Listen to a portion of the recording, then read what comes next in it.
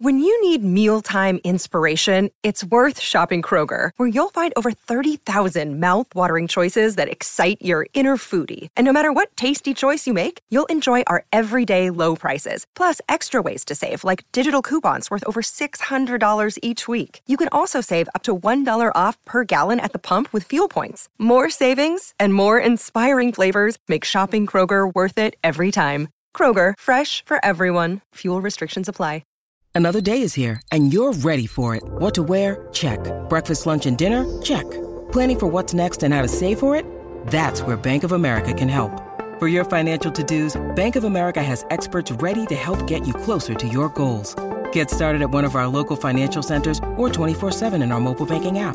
Find a location near you at bankofamerica.com/talktous. What would you like the power to do?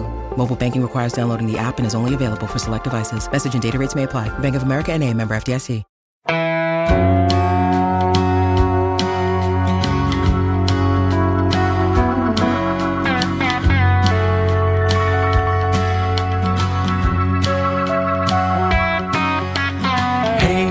Hey, where you been? Buckeye Talk is about to begin. Hey, come on in. Welcome back to Buckeye Talk. Doug Liberty, your host here from Cleveland.com, waiting for Ohio State camp to start on August 2nd. We're back from Big Ten Media Days. We have a lot to discuss. Court Williams, I'm recording this Wednesday evening after Court Williams committed to become the number 22 commit in Ohio State's 2020 class. We'll talk about that a little bit. I'm actually waiting on a call from Court. He and I said we'd talk today, and I may interrupt this to talk to him. So I hope that happens. I have an interview with Rich Exner, who is a data guy at Cleveland.com for us, who is also a huge Ohio State fan. And here's the problem with that. I'm not going to scare you off this podcast before you even start listening. We did like 50 minutes, and the file, when it got saved, got corrupted. So I managed to save about 25 minutes of it. I'll come back when it's over and try and explain part of what you didn't hear. There are a couple parts where some things dropped out, and I had to edit some things together. The meaning is all there. There may be a hiccup or two. Just roll with it. It's worth listening to. If I didn't think it was worth it, I would have dumped it. But Rich is really good. Rich is really interesting. He really helped me bring out some points about this team. And the issue is some valid comparisons between the 2014 National Championship team and this 2019 Ohio State team. And I think there was a point, I think this got dropped out, where I actually said, should I be reconsidering my 9-3 prediction? So anyone who doesn't like my 9-3 will really want to listen to this. It's worth it.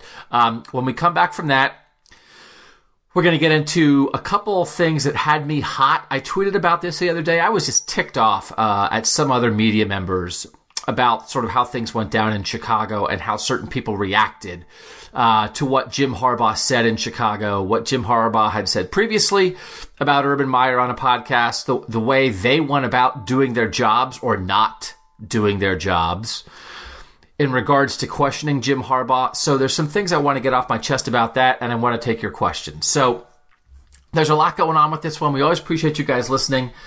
Just so you know, I've restarted my other podcast, Takes by the Lake, from Cleveland.com, which is mostly going to focus on the Browns, but deals with all the Cleveland pro sports, Cavs and Indians sometimes as well. That just went up because Browns camp starts on Thursday. So I recorded that on Tuesday with my friend Jake Burns that you guys have heard here on Buckeye Talk before. So that's a good one. But we want to get into this conversation with Rich Exner, Richexner. It's worth it. Bear with us just a tiny little bit.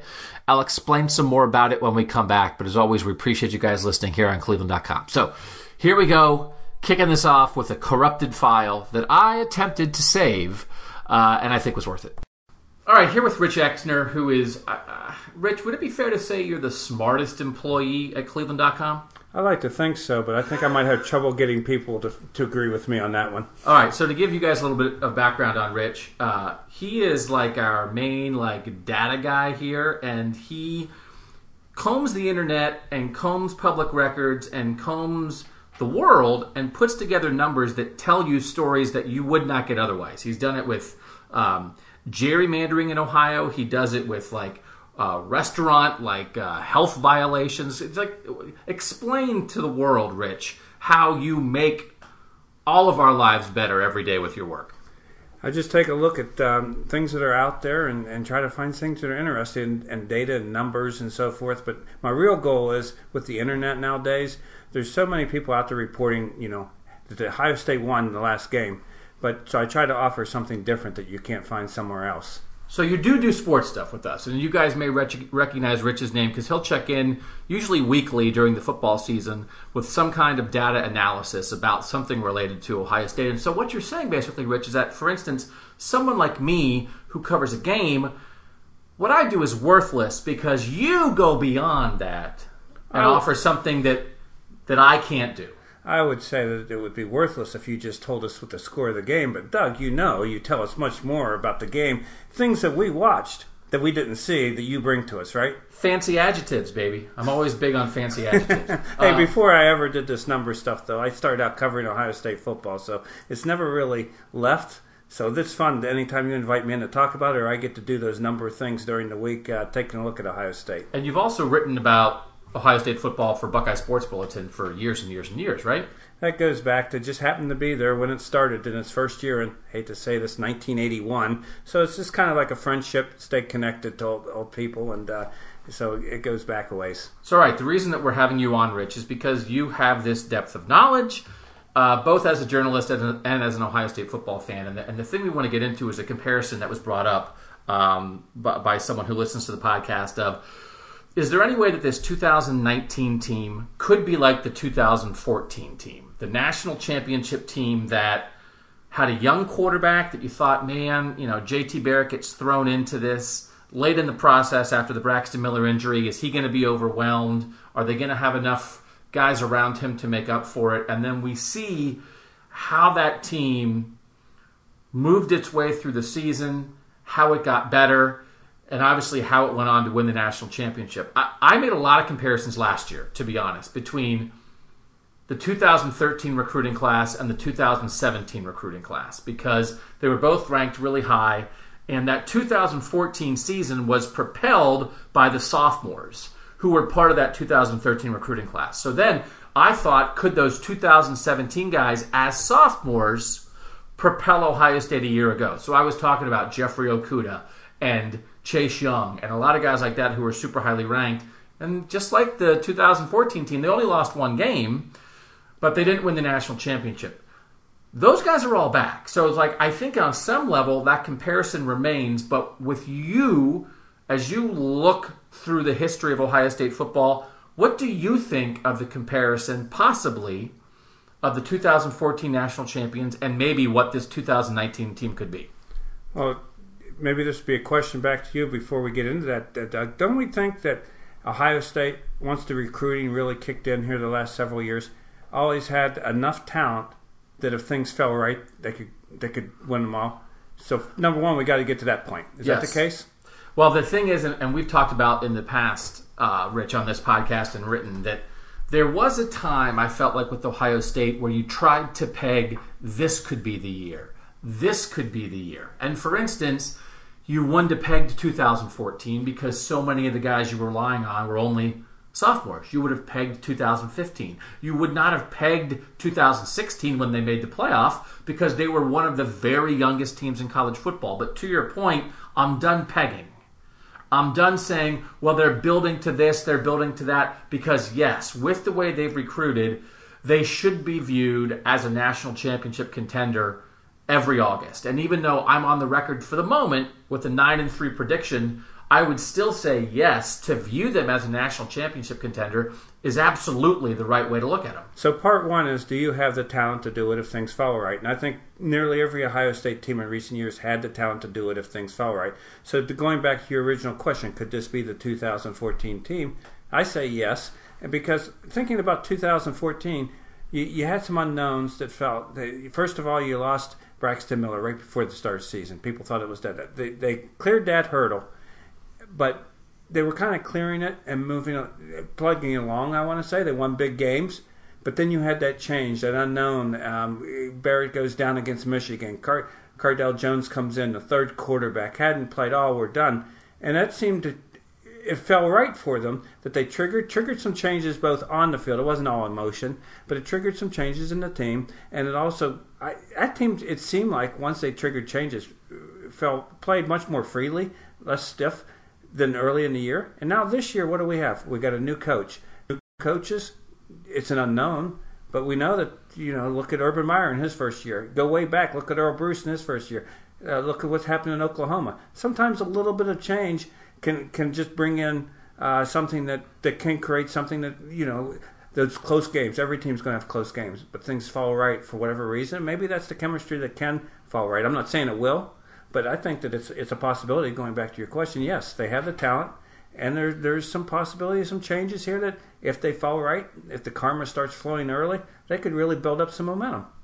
I want to throw in two things here that will make you guys as listeners like Rich even more than you already do after that answer. One thing is that Rich, like many of you, was just explaining to me how he wishes, and sometimes he does, he fast forwards through the part of Buckeye Talk where, for instance, I'm talking about wearing a sweater in a restaurant, and he just wants me to get back to the football stuff. So those of you over the years who have told me to talk less about square cut pizza and robots and wearing a sweater in a restaurant, Rich is on your side. And then what was the second thing? There was a second thing I'm going to ask you this, and I think your answer is going to make people like you more than they like me right now. Does my 9-3 prediction sound crazy to you? Be honest. He just curled his lip. You curled your lip like you wanted to say. I don't want to. You're sitting next to me. Yeah. I don't want to say you're crazy. I mean, if we were doing this by telephone, maybe I'd say you're crazy. No, it's not crazy, but I think it's unlikely. But it's possible. I think 9-3 is possible. I just don't think that's a prediction. I would go, if I was a betting man on sports, and you got to be crazy to do this. If you're a betting man, I don't think that's a bet you expect to win unless you're going to get a lot for your turn. Like, say years ago, where I grew up in Eastern Ohio, we used to have to cover the dog races. And love dog races. And dog races is any dog can win. You get rolled in the corner. So a lot of times it's not betting the best dog. It's, this one's going to give me more money back if I win. Maybe you make that bet if you're a betting man because you're going to win more money back on the bet than if you pick something else. I don't think it's crazy. I don't think it's likely, but I think it's possible. Would you go, I think most of the lines you see, or the futures bets on an Ohio State over-under, I think is 10. Would you go over 10 or under 10 wins? That's on just the regular season, out of 12 games? Yeah, 12 games. I would go over if I had to pick, but boy, the people setting that line have nailed it right there. But here's what I think might tell the answer on Ohio State season on that 10 or 11 versus if we're talking about national championship. It might have less to do with Ohio State and more to do with how good Michigan is this year. Well, and I think part of it is how good the entire Big Ten might be. But yeah, I think to your point, like you have to factor how good you think Michigan might be, how good you think Nebraska might be, how good you think Penn State still might be, how good is Michigan State on the way down? Are they still going to could they give Ohio State a game to the point of winning? I think you have to factor that in. I want to get into, and again, I did this a year ago, and I feel like it didn't quite happen as you thought it might in terms of the 2017 recruiting class and the 2013 recruiting class and the comparisons for their sophomore year. The one thing that I think is different is that what you are talking about now is the 2017 and 18 recruiting classes were both ranked as the number 2 in the country. So your 17 guys are now third-year players, and your 18 guys are now second-year players. So you have a great, big heart of the team that was ranked number 2 in the country coming in. You're going to have a couple guys like Garrett Wilson who are younger than that who are going to contribute. You're going to have a couple older guys, although there's not a ton of guys, but like a guy like Jordan Fuller as a senior, guys older than that who are going to contribute. I want to go through a little bit now as we think about the 2014 season and the 2019 season, where specifically player to player we could have some comparison. You and I talked briefly about this when we said we're going to do this podcast, about the idea of J.T. Barrett when he came in and took over for Braxton Miller late in that preseason. And here's this redshirt freshman, his second year as a college football player. Justin Fields, his second year as a college football player. I feel like it's possible that stepping in without much experience, J.T. Barrett versus Justin Fields, I think I would take Justin Fields long term. I think for a young quarterback leading a national championship contender in his first year as a starter, I might take J.T. Barrett. Where do you think is a valid comparison about J.T. Barrett as a first-year starter versus Justin Fields as a first-year starter, and where do you think they're vastly different? Basically, J.T. Barrett was unknown to me before Braxton Miller got hurt. Who is this guy? He wasn't a big recruit, right? What was he, 3-star or whatever? I think he was a 4-star, but he was not Justin Fields. He was not the number 2 recruit in the country. So I would take Justin Fields, especially with the schedule this year early. Ohio State is not going to play a top 5 team in the country. They're not going down to Virginia Tech to play when Virginia Tech was still presumed to be good. We presumed at the time last year that Texas Tech was going to be really strong. TCU last year. And it turned out TCU lost more games than one might expect. I still think they were pretty good that time of year. You got games you could lose if you slip up, but you don't have big marquee games like that. So I take Justin Fields as a first-year starter. As a first-year starter. See, I would take JT, and we talked about this, Rich.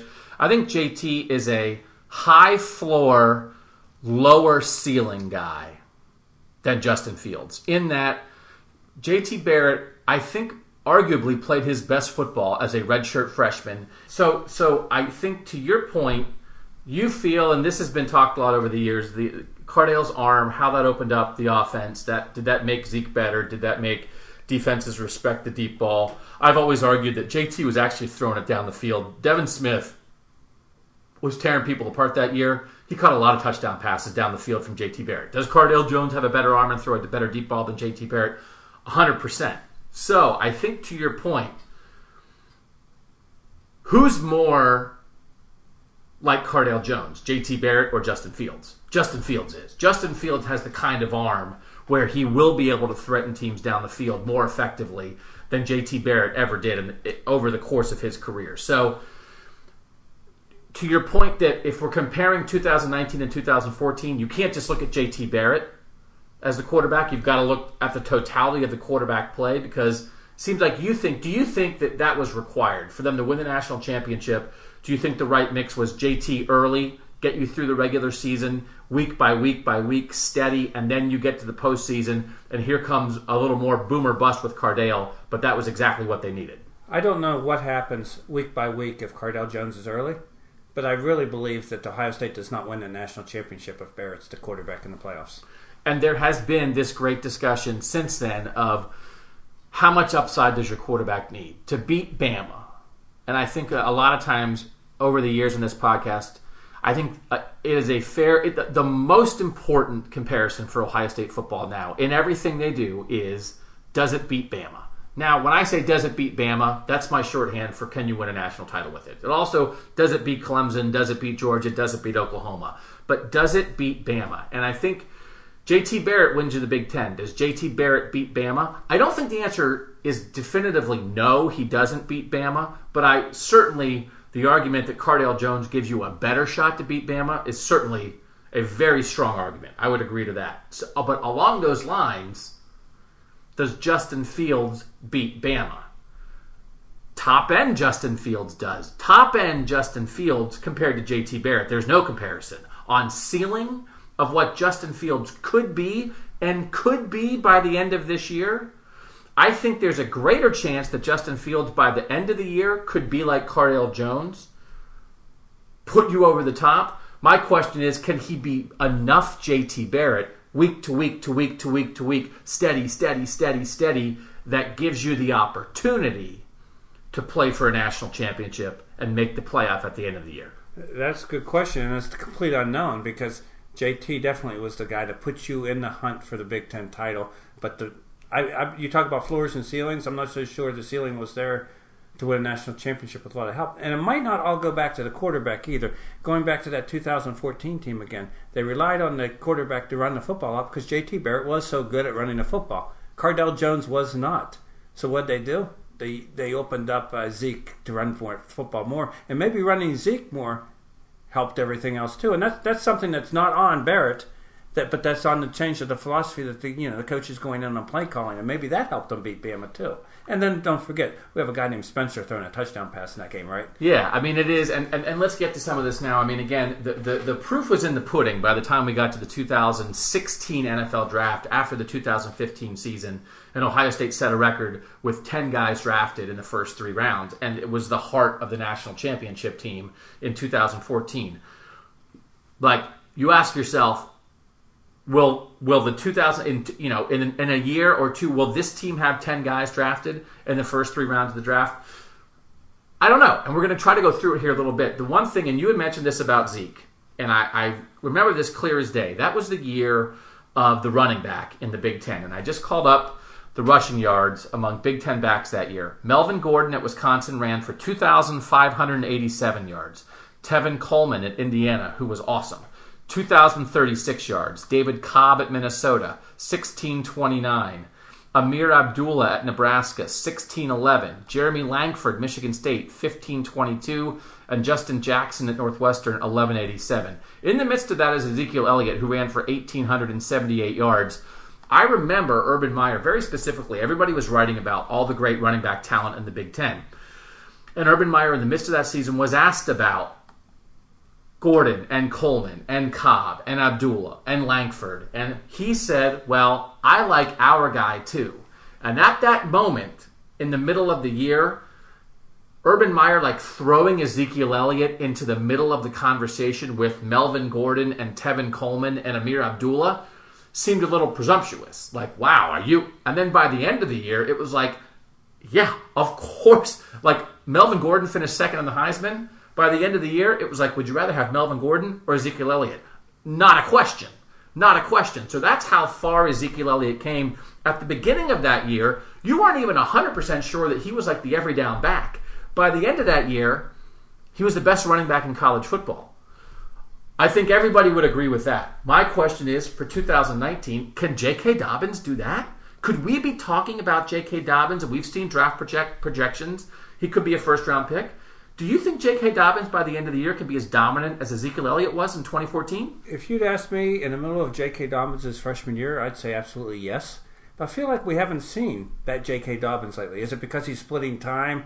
He had an injury or something at one point, but I think maybe more so the interruption with Weber. I had no idea that Zeke was as fast as he was until that run at the end when he had those 3 200-yard games in the Big Ten Championship and the playoffs. Dobbins showed that out of the gate. He showed that the way Maurice Claret years ago showed it out of the gate. He has those tools. So, yes, I think he can, and I think that's the thing that could really help Justin Fields this year. Now, what falls a little bit more on J.K. Dobbins now, this is the first time. It does make it, okay, I just said a little, I'm going to contradict myself. I just said a little bit ago that things opened up for Zeke when they started throwing deep, and that made it easier for Zeke to run. Now I'm also going to say it can help things on a running back if you have an extra running back in the backfield. He's not going to have an extra running back in the backfield. He's going to be out there. But, boy, he sure looked like he had the talent to me when he was a freshman to do this type of thing. I agree. I think I agree. I think the point of that, we didn't see the real J.K. Dobbins last year, which he has said, which Tony Alford has said. He was in his own head about sharing time and trying to hit their home run all the time. I think J.K. Dobbins' top end is not quite Ezekiel Elliott level, which is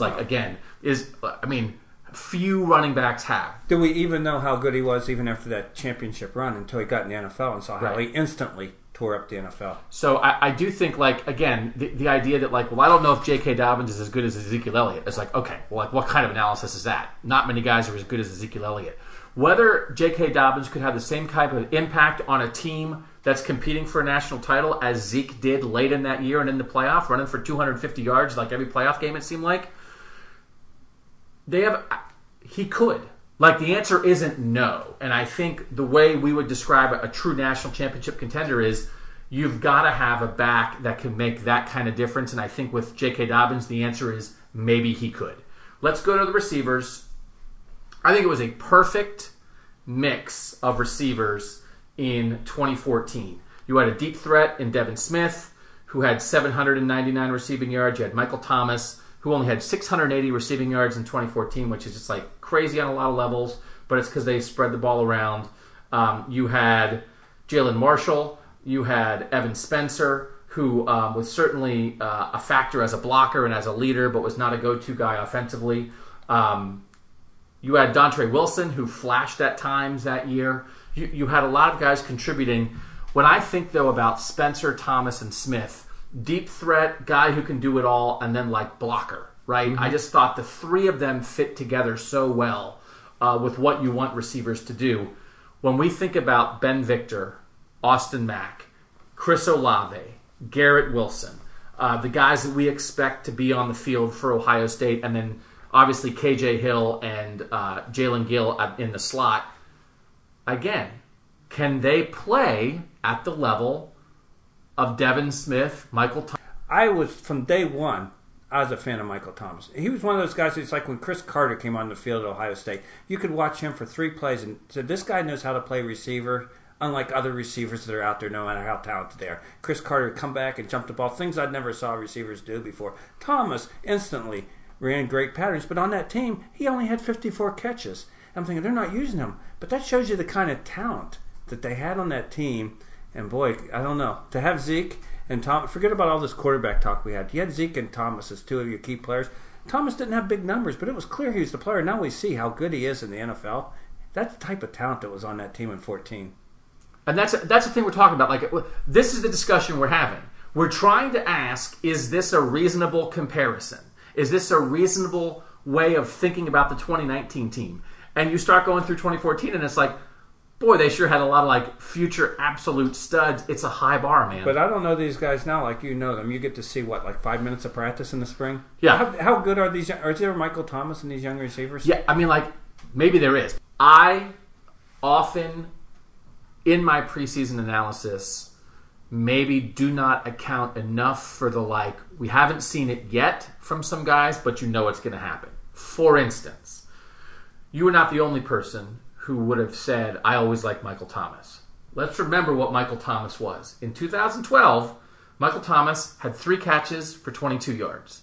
In 2013, they redshirted him. They redshirted him to, like, get him straight.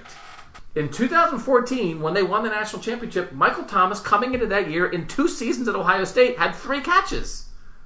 And then in 2014, he showed us for the first time, and people had inclinations maybe, but then he showed, wow, this could be the guy who's going to turn out to be the best receiver in the NFL. And by the end of his career, I think, and many of us who covered Ohio State were saying, we think Michael Thomas might be the best future pro on this team, and that includes Joey Bosa and Ezekiel Elliott, and I'm not so sure we were wrong.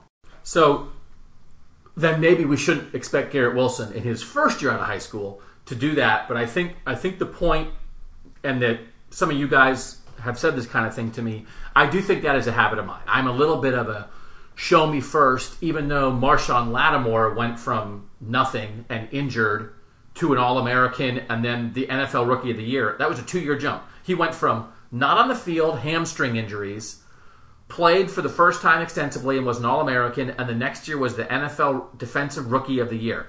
That's the kind of leap. And Malik Hooker did kind of the same thing. It is hard for me to assume those things, even though this is my 15th year doing this, because I don't think it's fair. And at some point, like, to say, well, I'm sure, like, who? Like, are you sure? But the history of Ohio State would show you maybe you don't get those leaps across the board, but somebody's going to leap. And there are going to be guys who leap this year that haven't done it yet. Well, the classic leap is, what would be the 2005 game, I guess, up at Michigan. Carpenter goes down, linebacker that Buckeye fans had come to know would be a pretty darn good linebacker for Ohio State. He goes down early in that game, and there's this guy that nobody can pronounce his name, Laurinaitis, comes in. Maybe you following that stuff day to day said this guy's good and there'll be a problem. I didn't know who this guy was, and he comes in and look what he became. So that's the wild card. Are there those players on this roster? That's a good reason to move to the offensive line right now, because a similar story to that James Laurinaitis appearing in the Michigan game is what happened with Pat Elflein on the offensive line in 2013. Marcus Hall gets thrown out of the Michigan game. They decide not to play Marcus Hall the next week in the Michigan State Big Ten championship game. Pat Elflein comes in for Marcus Hall for much of the Michigan game, then starts the next week at Michigan State, and Pat Elflein begins a career that's going to be an All-American career and a future NFL starter. That 2014 offensive line, you had Taylor Decker as a third-year guy at left tackle, Billy Price, who we, in that preseason, we were saying, who's going to be the other guard? Who's going to be the other guard? This was a guy who had been a defensive player at one point, who had been playing center at one point, was not going to win the center job, and they said maybe he'll be a guard. He became Billy Price. He became an All-American and future first-round pick. This was his first year as a starter, and he would tell you how he struggled. Pat Elflein and Billy Price were much lower-rated recruits than Wyatt Davis and Josh Myers are. Nicholas Petit-Frere is a much higher-rated recruit than Darrell Baldwin was at right tackle. Darrell Baldwin had never started before. This is a young offensive line, but this was a young offensive line in 2014 that was coming off a year losing Corey Linsley, losing Andrew Norwell, losing Marcus Hall. You thought, how are they going to do it? And they did it. Do you believe in this young offensive line, or do you have concerns about this young offensive line? Could they get the job done like these guys did?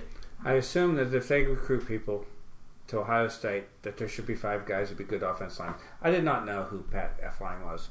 But when you talk to the people after the game, they act like, no, are they telling us the truth or not? They knew through practices, they said that he could come in and do the job, and they had confidence in him. I don't know. I guess I'll throw it back at you. Do you get that sense out of, I don't know whether you get a chance to talk to the offensive line coach much, and Ohio State's so daggone restrictive on who you can talk to when. Do you think there's that confidence level, or do you feel like, oh man, we got to make sure we find 5 guys to put out there? I think there's a lot of confidence in Wyatt Davis. I think there is a very solid degree of confidence in Josh Myers.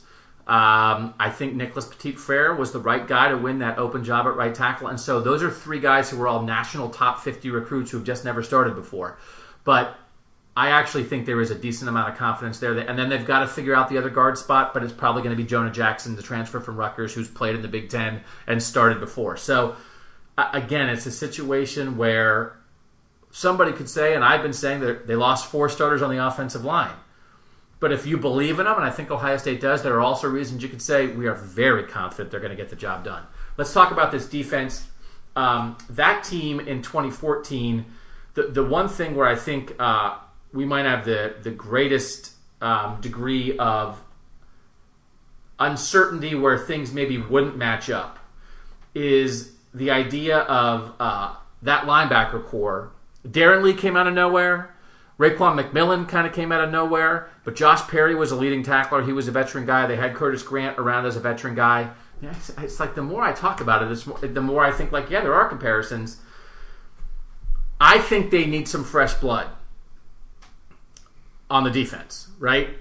But if you're going to tell me that, like, Terada Mitchell or Dallas Gant or one of these young linebackers who haven't played before are going to come out of nowhere and have a Darren Lee type of season, I don't think that's impossible. So I think we saw some young talent flash on that 2014 defense. What they can't do is just play the same guys across the board as last year, but especially looking at linebackers, again, I think maybe you could find guys who say, yeah, Darren Lee. You didn't know who Darren Lee was before 2014. Neither did the recruiters, right? Right. I mean, he's a high school quarterback. We're not talking about... That's why sometimes... I'm probably in the minority on this, on people that really are into college football, but I don't get too excited about 4 and 5 stars because people applying those stars, what do they really know except, oh, this guy's being recruited by all the big schools, so he should be a 5-star. Now, obviously, 5-star has a lot more chance to be good than a 3-star, but we didn't know Darren Lee.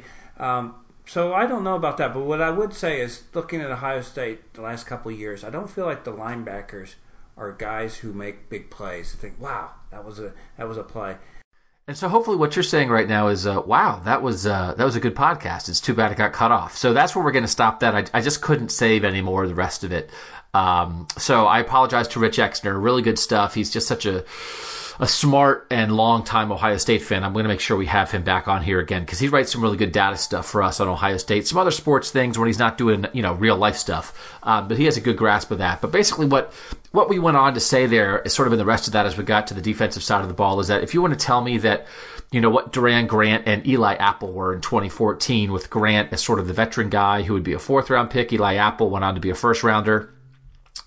Is that what Damon Arnett and Jeffrey Okudah could be for this team? Yeah, I mean, there's a version of that I certainly would buy. I think Jeffrey Okudah could even be better than Eli Apple. If you want to tell me that Jordan Fuller is going to be a version of Von Bell, if you want to tell me that Chase Young's a version of Joey Bosa, again, we've sort of talked about this before with a lot of comparisons between the recruiting classes, but I think there is an upside there. It's a good reminder for me to remember upside. I know a lot of you guys who are thinking that my 9-3 is nuts. You're remembering the upside more than I am. So I thought it was a good question, a good way to get into this team a little bit. And what I would like to do next week is have a 12-0 podcast. We'll see if I can pull that together and just get some people on, maybe some of you guys, maybe some other people. I don't know if I could try to get Joey Galloway, who made his 12-0 prediction, and just say, like, how does 12-0 work? What does 12-0 look like? What do you think 12-0 requires on both sides of the ball? And even again, the 2014 team didn't go 12-0. So, I think part of what I'm doing in 2019 is leaving room for a bad day. For a bad day for a young quarterback like they had in 2014. It's just they were able to overcome it. And they weren't able to overcome those bad days with the way the playoff committee saw them in 2015, 2017, and 2018. So if they have 3 bad days and they go 9-3, then there's no playoff discussion. But it's going to be hard to be perfect, but I'll do the 12-0 podcast. I'm in on the 12-0 podcast. I'm willing to do that because I think it could be fun because I'm not, it's not that I'm changing my mind, and I'm not changing my mind, but I'm going to allow my mind to be opened up to what you guys are seeing. And I think it has been, but I think when you start putting it in context, like the 2014 team and all the times that Ohio State has had young players who absolutely popped right away, that's a good reminder for me. All right, let's get into the other thing that I wanted to talk about that I was so fired up. I'm not as fired up now as I was once upon a time, but I don't want to let the energy completely dissipate. So we talked to you guys last week after Ohio State had spoken at Big Ten Media Days in Chicago. And then on the next day, on Friday, it was Michigan Day.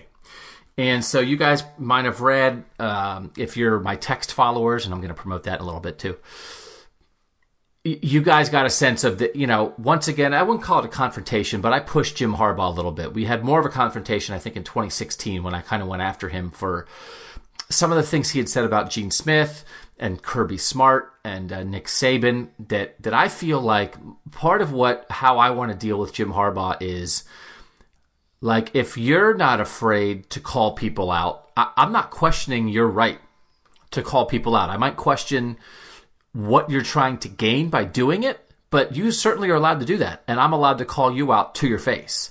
And so if I get basically one opportunity a year at Big Ten Media Days to say to your face, I'm not going to write about it behind your back. I'm not going to rely on somebody else. I'm going to say, why are you doing this?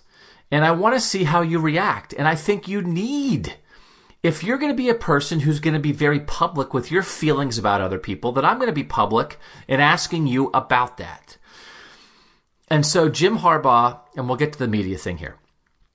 Jim Harbaugh had said the thing on the podcast where he said controversy follows Urban Meyer wherever he went. I wasn't disputing that. I wasn't, you can't dispute that. Urban Meyer's record is Urban Meyer's record. And that was my initial story that I wrote off that. You can't dispute Jim Harbaugh's 0-4 record against Ohio State. You can't dispute the fact that Urban Meyer had a bunch of arrests at Florida and that his career in his final year at Ohio State contained a 3-game suspension for his mishandling of the Zach Smith situation, and that will always be part of his record. So it's not that I disagree with it. And I think maybe some Ohio State fans who watched the video of when I asked Jim Harbaugh those questions, and then my friend Tim May chimed in with a really good question that got a really good answer as well. Tim May is the best. May have thought, I think some people appreciated, like, hey, you're going after Jim. And I get that. I mean, but that's not my intention. My intention isn't to go after him on the facts. My intention is to question him on his way of handling his business. So now I'm going to question the way other people handle their business. And this is the thing that bothers me. There are, on 2 levels, this is what bothers me. And I debated whether I should call people out by name, and I don't think I'm going to. If you really want to know, and maybe if you're a tech subscriber, I'll tell you who I'm talking about. But it bothers me, the assumption that some people in the media have that, the idea of, oh, Jim Harbaugh's going to get asked about that.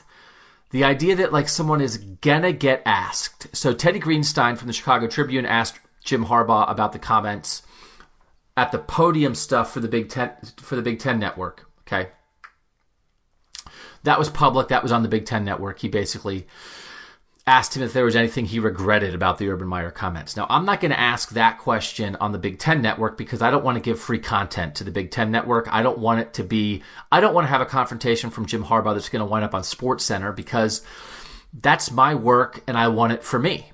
I don't want it for SportsCenter. So I saved my questions for when we got to the hour-long session on the side where it's certainly not private and there are TV cameras there, but it's not quite the same as being on live on the Big Ten Network. What I don't like is the presumption by some people who are writing and reporting for major outlets, and I don't, this is a lot of inside baseball stuff. I was going to tell you guys at the top, like, if you want to just dispense with this, fast forward, because this is some inside journalism stuff, and like, there's a part of me that one day would love to teach like a sports journalism course because I have a huge ego and I like to like force my opinion on people, and I would love for like young malleable minds to pay for me to have me force my opinion on them. But when I was a young reporter, I was on my first beat when I was 24 years old. I went and interviewed for a job. I couldn't even rent a car because I wasn't old enough to rent the car for my job interview when I got to the airport. And I was scared out of my mind. I was absolutely scared out of my mind. I covered the Philadelphia Phillies for 4 years for a suburban paper, and the guys who wrote for the big-time papers in Philadelphia, I just was intimidated. I thought I was an idiot. I didn't think my questions were valid. I didn't want to embarrass myself. And so I rode their coattails for about a year and a half, maybe 2 years. And so I get it when you're young. And there's a lot of young guys on the Ohio State beat, some of them who ask a heck of a lot more questions than I ever asked. But my expectation is not for somebody who's 24, 25, 26 years old in your first, second, even third year on the beat to like try to get in a fight with Jim Harbaugh. That's fine. That's not your job. That's my job. But if you're old like me, if you have any gray hair, if you've been around this beat for a while, I don't appreciate the implication that like it will be asked. Why aren't you asking it? And here's my thing. If you're not going to ask it, either A, because you don't have the guts to ask it, or B, because you don't think it's a worthy line of questioning, don't write it. Don't write it off my questions. And I know that's a silly thing to do, to say that, because all these questions are public and they're there for anybody. And sometimes I get mad when I ask a question in a press conference and everybody writes the story before I do. And I'm not trying to say that. I mean, I understand it. But I'm asking you if you've been around the block, and if you think it's important, why are you waiting for me to ask it? That bothers me a little bit. And then if you think it's silly and you think it's not a story and you think I'm making a mountain out of a molehill, then do not write it. Do not talk about it on your podcast. Do not put it in a headline. Just ignore it if you think it's not worthy of being asked, okay? So that's just like from a standpoint of like a local thing, where if you're a veteran on this beat, when I asked those questions, the guy who backed me up on it was a guy who's retired now, Tim May. He's freelancing for Letterman Row, and he's going to do a fantastic job because he's done a fantastic job from day one on this beat covering Ohio State for the Dispatch. But don't wait for me, man. Like I don't, and then don't talk about it, and then don't wait for me, and then when you talk about it, act like it was a stupid thing because you're talking about it, brother. So here's the other thing. There was a person in particular, and this is in regards to national people. This is actually what made me far more angry, and made me tweet the thing that I tweeted. And I'm not going to call the person out by name, but maybe you can figure it out. It's for a major national outlet. This person was there. This person was there at the Jim Harbaugh news conference. Did not hear this person open their mouth for one second, and then they wrote an entire column about how this whole line of questioning is silly. But they did not ask Jim Harbaugh a question on the other side of things. For instance, Jim, you've had some people question why you said that about Urban Meyer or criticized you for saying that about Urban Meyer. How important do you think it is for coaches to call out the behavior of other coaches, not just as it pertains to wins and losses, but to their behavior off the field? Do you feel that is a role for a coach to acknowledge and call out that behavior? Wouldn't that have been a good question? If you thought that, open your mouth and ask the question. Don't have your national organization send you somewhere so you can sit and do literally nothing. And then opine like you are the final voice on the situation when I saw you there, sitting there, literally doing nothing. If you don't like my line of questioning, if you think my line of questioning is out of bounds, that's fine. Then ask your own question on a similar topic. But here's what I'm doing. I'm serving my readers. And if you think that I'm stupid for questioning why Jim Harbaugh said controversy follows Urban Meyer, when clearly controversy has been part of Urban Meyer's career, if you think I'm stupid, then don't write it. Or maybe ask a question yourself as you talk about how silly my line of questioning was. But for you to sit there with your national job, that if I had your job, I would crush you. And you're acting like my questions are stupid. I'm serving my readers. Because in Ohio, for Ohio State fans, and that's who I represent, I am not an Ohio State fan. I am not born and bred in Ohio. I am not an Ohio State graduate, and none of that matters. I am not biased, but when I am in that moment and my company has sent me to Chicago to do my job is to be there for you. And if I think it matters to you, I'm going to ask anybody about it.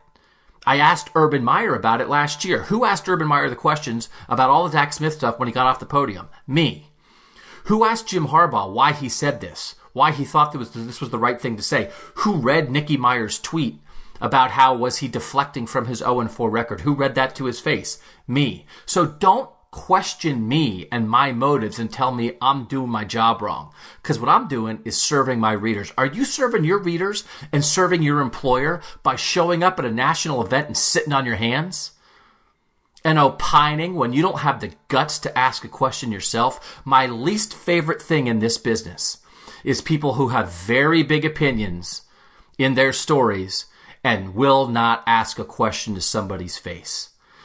People in my business, in the mainstream media, have been very high and mighty about people blogging in their basement and making fun 10 years ago of this whole thriving blogosphere and internet age that has absolutely aided and improved the coverage of sports. And a lot of it has been based on you don't have access, you don't want access necessarily, right? You're going to have your opinion from afar. That's great. You're doing this in a different way than I am.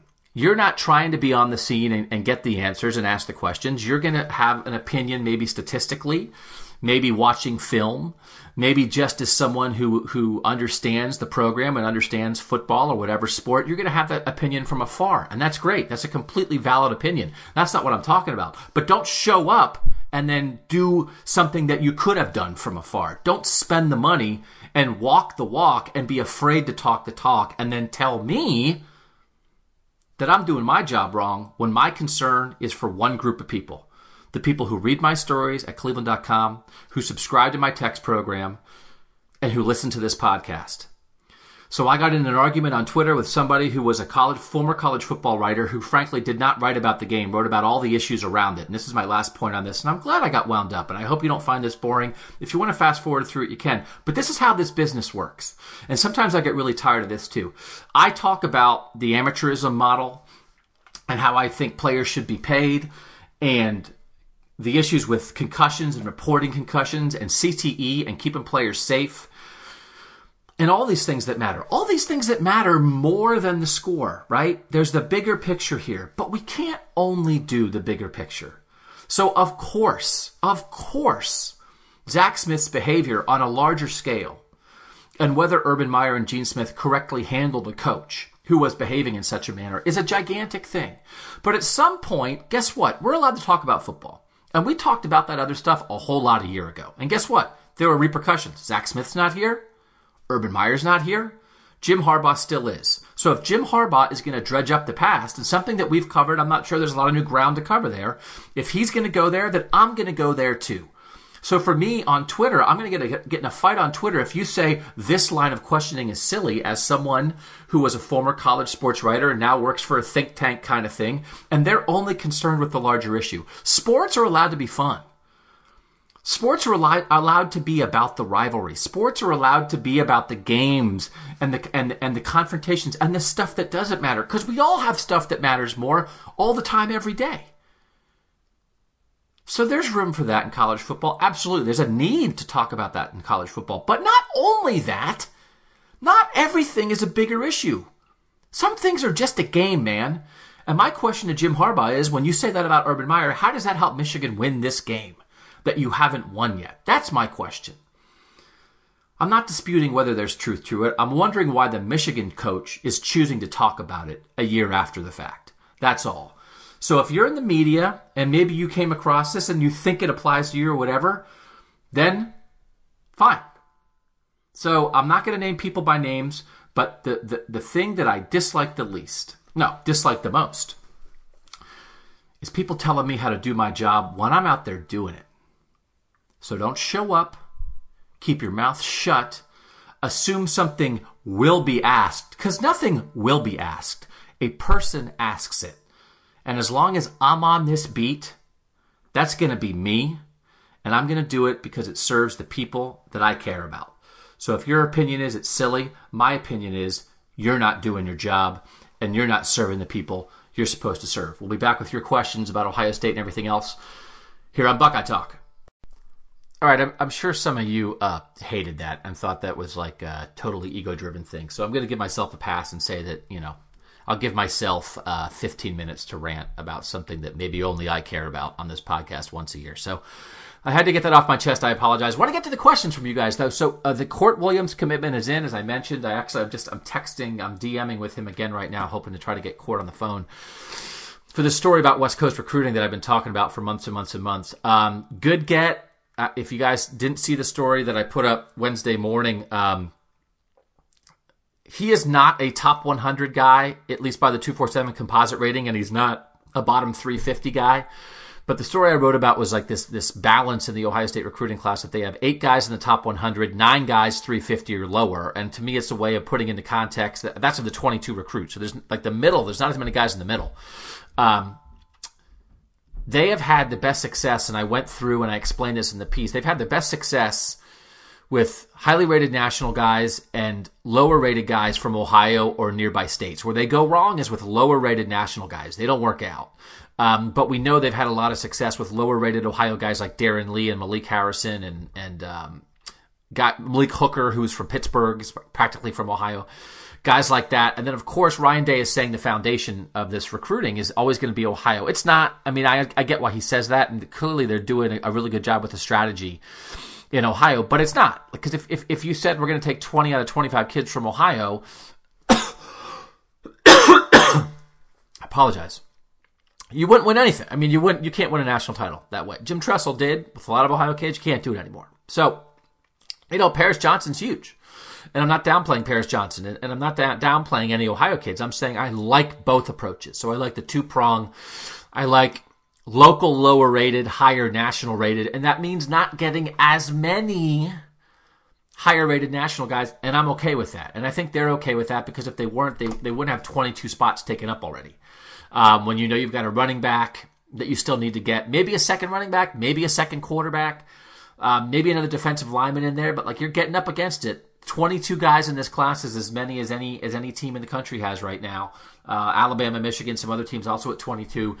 But like they're filling up quick. And if they didn't have it as a strategy, they wouldn't have an offensive lineman from Ohio who's rated like 734 in the nation. They wouldn't have him in the class right now. But they chose to do that.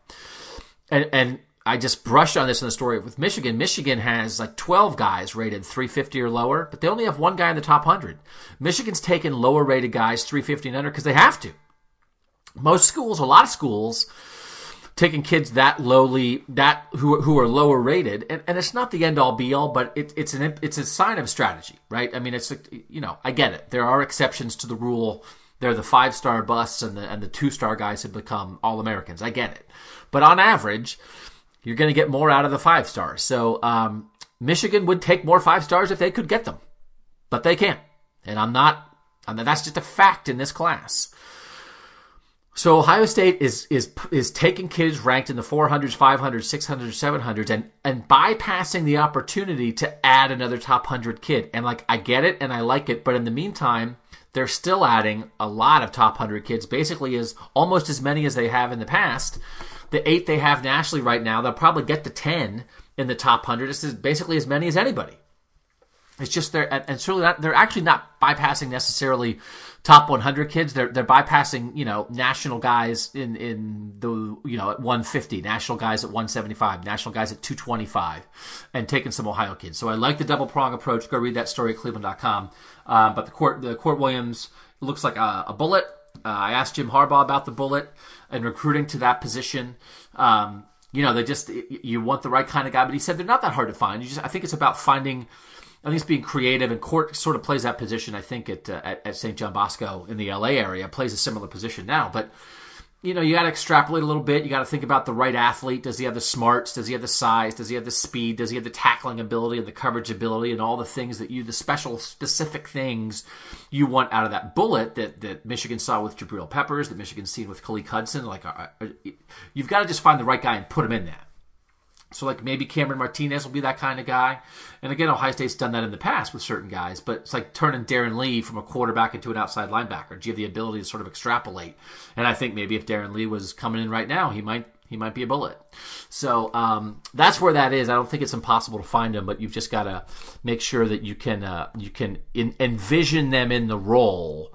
And it might not be as much of a tough of a transition for a guy like Court Williams, but I think down the line as they recruit to this bullet position, maybe they are going to find more guys who are high school running backs or quarterbacks or that kind of thing that you think, yeah, this guy can be a bullet. G Nilly 97, who always is on my side, even when I'm mad at everyone. Most likely first team All-American not named Chase Young. I think it's Jeffrey Okudah. I think you can feel that coming. Again, we talked a couple weeks ago, Albert Breer, our friend, with the story talking about how NFL people see Jeffrey Okudah as a potential top 10 pick. So size, speed, he's a top 10 national recruit. He's everything, developing into everything, and you saw it in the second half of last year, but especially in the Rose Bowl. I think from a athletic standpoint and from what you want in a corner, I think probably size and speed-wise, he's probably the best athletic package since Marshawn Lattimore. I mean, I thought Marshawn Lattimore, with his speed and how physical he could be and how he could get up on a receiver, was just absolutely everything you wanted. But I think Okudah, from that standpoint, might even be above guys like Denzel Ward or Eli Apple or Bradley Roby or Garyon Conley. That he's got everything you want, and you can see him putting it together. And so that's why I think that's my candidate for that is Jeffrey Okudah. And I want to interject something here as I go back to my rant briefly.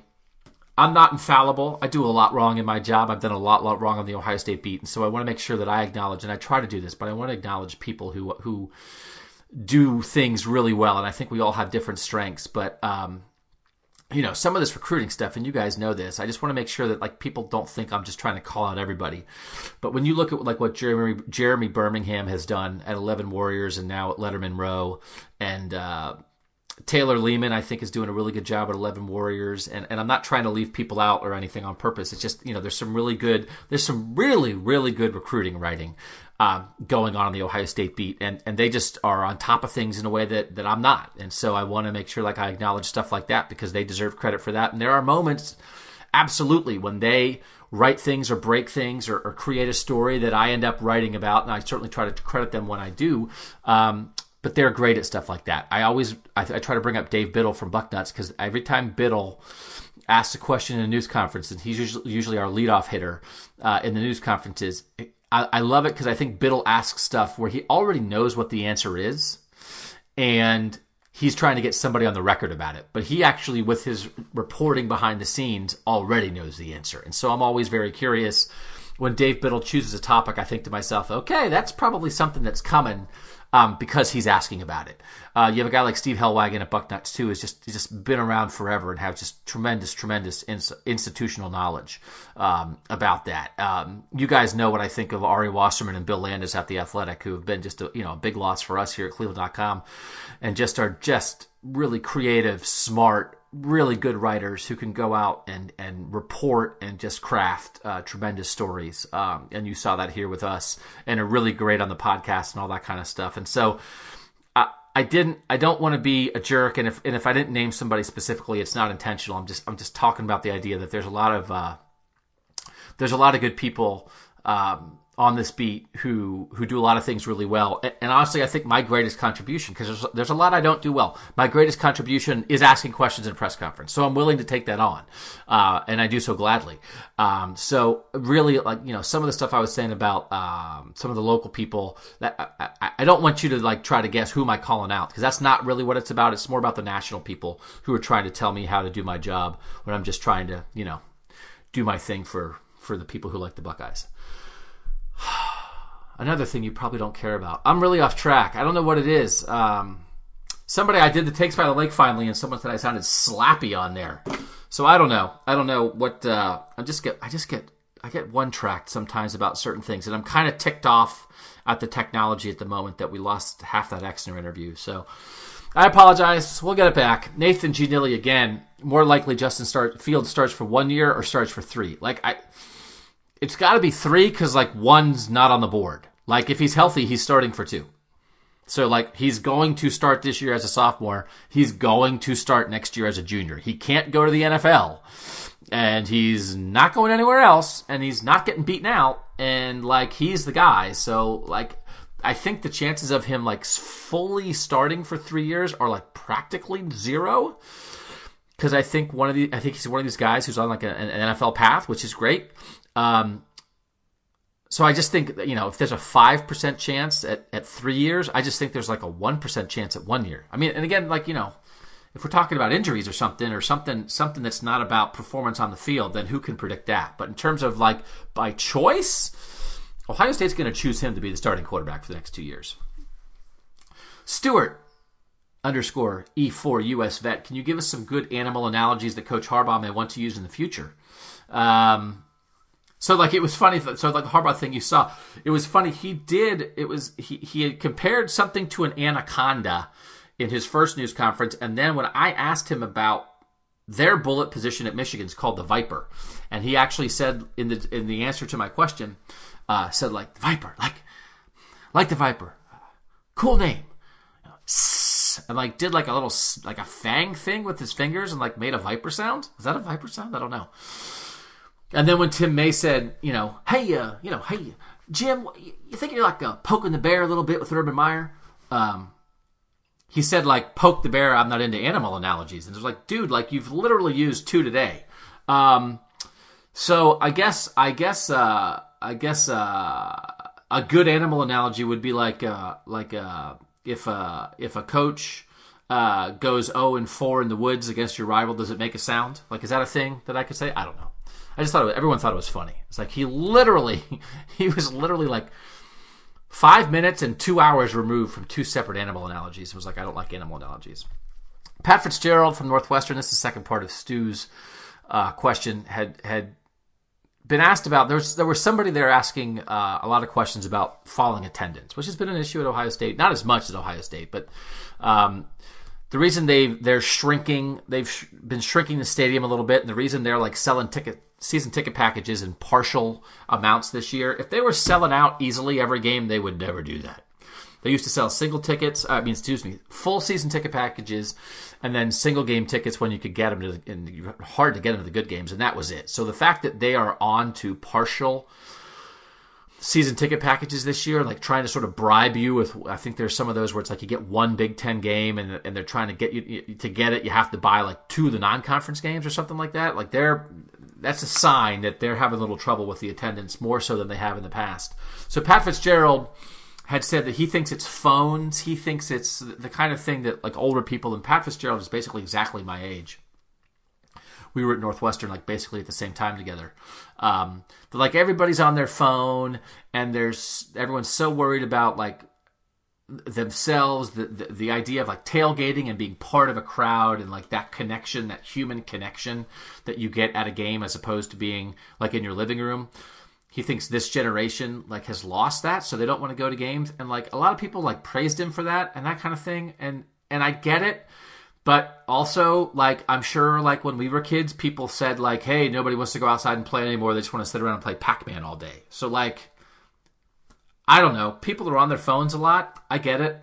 You know what Pat Fitzgerald probably is? On his phone a lot. Texting recruits at the dinner table. And his wife probably says, put your phone down. So, I didn't totally buy that.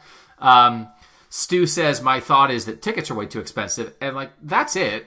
And not just tickets, but, like, parking, food, like, all the things. It's just harder and harder to go to a game. And I'm much more by the idea of I could have my friends over. I mean, it's not like people sit, to Pat Fitzgerald's point, it's not like a ton of people, like, sit alone in their living room by themselves, lacking human connection. You have your friends over to your house and watch it on your big screen TV, which everybody says that experience has gotten so good. Games didn't used to be on TV. When Pat Fitzgerald was a kid, there was one game on TV a week. It was like if you wanted to see Ohio State, you had to go. So, like, guess what? Guess whose fault it is? It's the Big Ten Network. Guess what? The Big Ten Network is also why Northwestern can pay Pat Fitzgerald $5 million a year. So I get a little ramped up as much of an old, grumpy, gray-haired dingleberry that I am. I get ramped up sometimes about, like, when my generation is criticizing the younger generation for, like, being on their phones when, like, I'm on my phone constantly. And I think it's just more, I think I agree with you, Stu. It's so expensive. And a lot of people have jumped in and said that after the fact. It's just cost, man. It's just cost. And so, like, make the tickets $20 and make the parking $10 and make a hot dog $2 and let's watch the people show back up again. But let's also watch, like, athletic departments not be able to fund themselves if they don't charge what they charge. Boy, G. Nilly filled it up. Love you, man. We'll get to more of them. In your opinion, why have Day and the staff had so much success recruiting thus far? This level of recruiting would make Urban blush, and I'm sure most fans didn't expect Day to do this well this fast. Nikki Unders. Heartline is one. The offense is one, right? So the offense, I think there's two things. The offense sells itself, and we saw that right away. Nobody ever questioned. I don't think people ever questioned whether they could recruit offensively. And I think if you see Jack Miller getting in here quick and then Kyle McCord in 2021 getting in here quick and then winning battles for quarterbacks, that is not a surprise. And people have asked and written a lot about what Dwayne Haskins did for Ohio State's recruiting. Same with the receivers. They're a little slow to get a running back in this class, but again, I don't think they're going to have a hard sell getting a really good running back every couple of years because to say you're the lead guy in this backfield, you're going to have a role. And then, again, they'll get linemen. Some of the linemen are a little bit lower rated, but I think they'll be okay there. The defense thing, I think, is Hafley getting work done, but a lot of it's the NFL thing. They are carrying over so far. This was a thing. Urban Meyer actually had to fight against this. If you look back in the Jim Tressel era, they were not an NFL factory. They were not. They did not. There were not guys throughout the league who were absolute stars, who were playing on Sunday every week, having been former Buckeyes. There were some, but not like now. Not like now when you have Joey Bosa and Ezekiel Elliott and Michael Thomas and Dwayne Haskins and Denzel Ward and Marshawn Lattimore. I mean, this is Ryan Shazier before his tragic injury in Pittsburgh. I mean, Cam Hayward, there's just a lot of guys. And so offensively, they want to be part of this offense, and defensively, they want to get to the league, man. So, like, you can see where they're getting a lot of work done. They have this history with the corners, and they're getting some secondary guys, and that's Hafley's work. And they have history with pass rushers, right, with Larry Johnson. Larry Johnson is a tremendous recruiter, but both Jeff Hafley and Larry Johnson can recruit to the NFL. They have evidence to point to. And I guess I would argue maybe at the moment, I mean, like, Taraja Mitchell was a good get last year, and they have some really good young guys in here. Maybe in this class they aren't quite at the level of some of the other positions. So I think it was a question of, like, could they continue that? I mean, the Ohio State NFL brand is really still really strong. And I don't know necessarily that people tied that only to Urban Meyer. So when Urban Meyer got here, he had to overcome something because the NFL brand wasn't as strong. But locally, like, the personal relationships matter a little more. Nationally, these kids, they want Ryan Day and Brian Hartline and Jeff Hafley and Larry Johnson and Al Washington and Greg Studrawa and everybody else and Tony Alford. They want them to be nice guys and cool guys, and the parents want to know that the kids are going to be taken care of and, be able to succeed in their major and all that kind of stuff. But if you're a national 100, top 100 kid, like, you're thinking about the league. And so even without Urban Meyer, I understand the belief that Ohio State is still a place that can get me to the league. And so I think that's what's carrying over. Now, was it a guarantee it could carry over? No. But I think the question really in the end was not that Ryan Day had to do anything new, Ryan Day and his staff. They had to just persuade people that the NFL factory would continue, and I think it is. Scott Duda, at what point will we know who this team is? Cincinnati, which is week 2. Nebraska, which is week 5. I think it's Nebraska. And I think more specifically, and this is Ryan Day's answer as much as mine, Ryan Day made a very clear point at Big Ten Media Days of talking about how the season's broken up. It's a double bye week season, just so you guys know. It's the way the calendar falls. There's just an extra Saturday in there because you always sort of start that weekend around Labor Day, right before that. So there's 2 byes instead of 1 because they're fitting 12 games into a 14-week weekend period instead of a 13-weekend period. So they play 6 games by 2 games by 4 games. So that first 6-game stretch is Florida Atlantic, Cincinnati, at Indiana, Miami, Ohio, at Nebraska, Michigan State. So, Scott, I think your question is the Nebraska-Michigan State double dip because Nebraska is probably even more than Michigan. At Nebraska is the game that I would believe is the highest chance of them losing. Because I think Nebraska is going to be good, and I think it's going to be a crazy environment, and I think Adrian Martinez is going to be tough to stop. And I think that's going to be like the first time when Justin Fields is really, really, really going to be sort of like absorbing what it's like to be an Ohio State quarterback.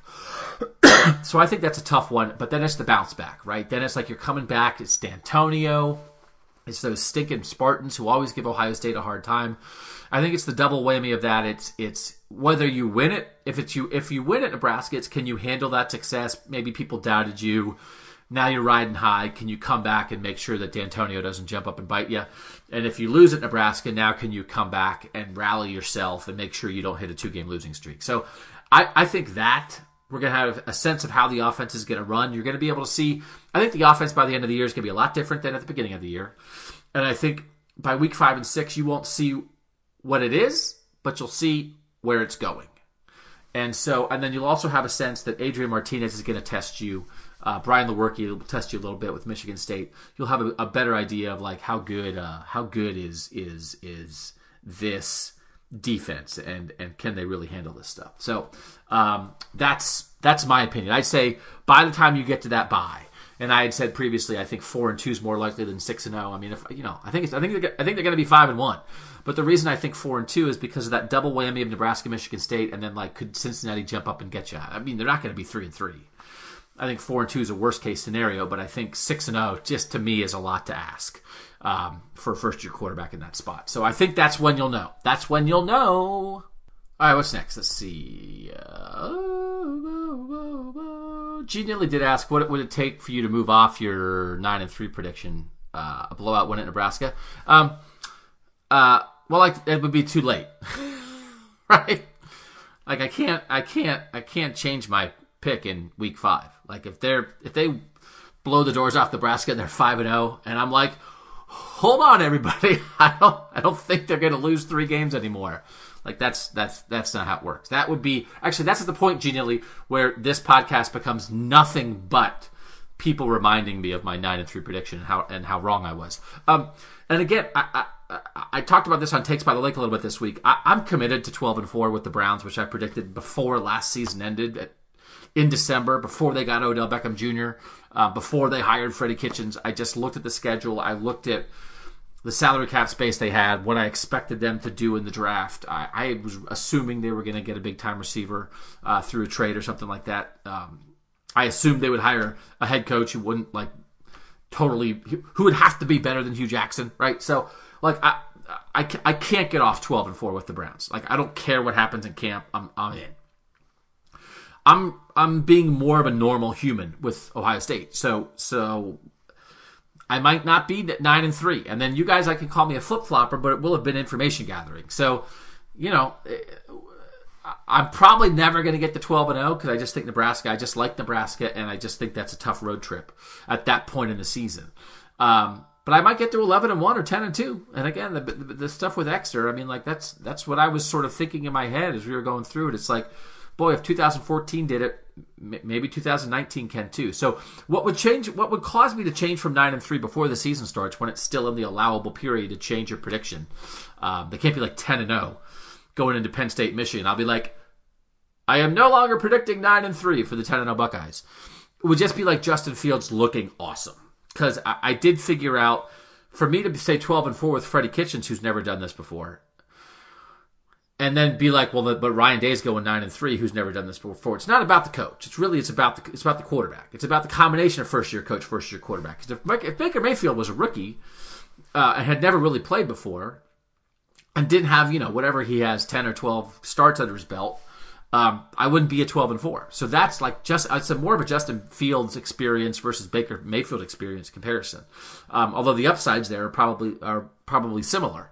So it's just that. It's just if it feels like Justin Fields has a full grasp of the offense and is just making great throws and of course is dangerous with his legs but is not relying on that. I just think that's a high bar for him, but if he is absolutely proving that, and that's the way everybody is talking in preseason camp, and the second part of it is who's playing on the defense. If I'm looking out there and the 11 guys that I see are a little bit different than the 11 guys last year, and I like how that's being pieced together. I like how they're doing situational substitutions. I like the way the bullet looks. I like the way they're playing the safeties and when they have 3 corners in and the linebacker rotation they've settled on. And are they playing some of the young defensive tackles? And is Tyreek Smith getting a lot of time at defensive end? All that stuff with the defense, that's the hard thing to evaluate. You've got a quarterback that's hard to evaluate and a defense you don't know who's playing yet.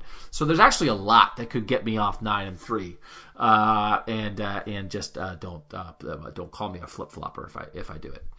WDK1921, who got a little mad at me because he asked me on Twitter this week, is Steven going to be covering like the tournament stuff with like the Aaron Kraft, David Letty team? And I didn't know. So I said, ask Steven. And then he was like, all right, bro. It's like, I didn't know. Ask the guy who's might be covering it. It's not my deal.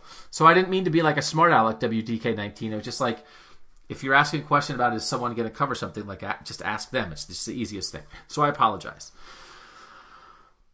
Would you agree that there are only 9 potentially losable games on this schedule? The only 3 games that I can say with 90% certainty that OSU will win are Florida Atlantic, Miami, and Rutgers. I feel like there have been 4 to 6 games like that in recent years. So, would you agree with 9 potentially losable? Yeah, I do. Actually, I think like this is a great point sort of illustrating my 9-3.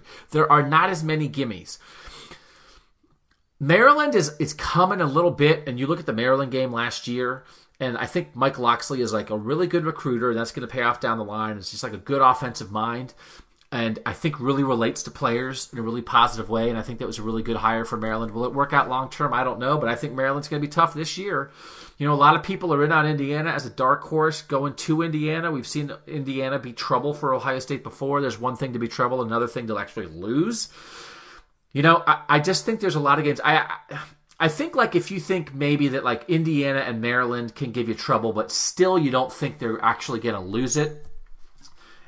And now you're down to like 7 potentially losable games. And those would be all 3 West games because the West is better. This is part of the product of the West being better. But I think Nebraska's losable. Wisconsin at home is losable. At Northwestern on a Friday night is losable. Michigan's losable. Penn State's losable. Michigan State's losable, and then in the non-conference, Cincinnati's losable. That's 7. And normally, I think the way that you get to like an 11-1 prediction with Ohio State is like, well, there's only 4 games they even could lose. There's 8 sure wins. So you think they're going to go 3-1 in the games that they have any chance of losing. I think if you think they have, say, even if WDK19 is saying 9 losable and I'm taking it down to 7, like 4-3 in those 7 games is like still a winning record, or like 5-2 in those games, but then somehow they lose one of the games you never would consider losable, which maybe is where you would have put Iowa and Purdue in recent years. I just think that's part of it. It's not. I was on a radio show in SEC country this week, and the host was sort of asking about they're not playing a major non-conference team this year, and I explained, it was supposed to be TCU. They turned the TCU home and home into a one-time neutral site game last year. That's why they don't have it this year. They're getting back to Oregon next year, and that's a part of who they are. They always have those games. This is a blip, but like week to week, there isn't the peak maybe as much other than Michigan, but like the week to week, I think the level of the toughest 7 games. This is a good way to look at it. Maybe I'll look at this. If you look at the 7 toughest games in the 12-game schedule, I would bet those 7 in totality are tougher than you would have said they've been any time in the last 10 years.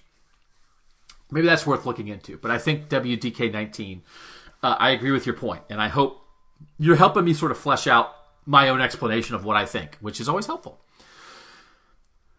RNP Bucks fan, if Ohio State is 6-0 at the first bye, would your 9-3 prediction be up to 10 or 11 wins? Listen, everyone, I can't change it.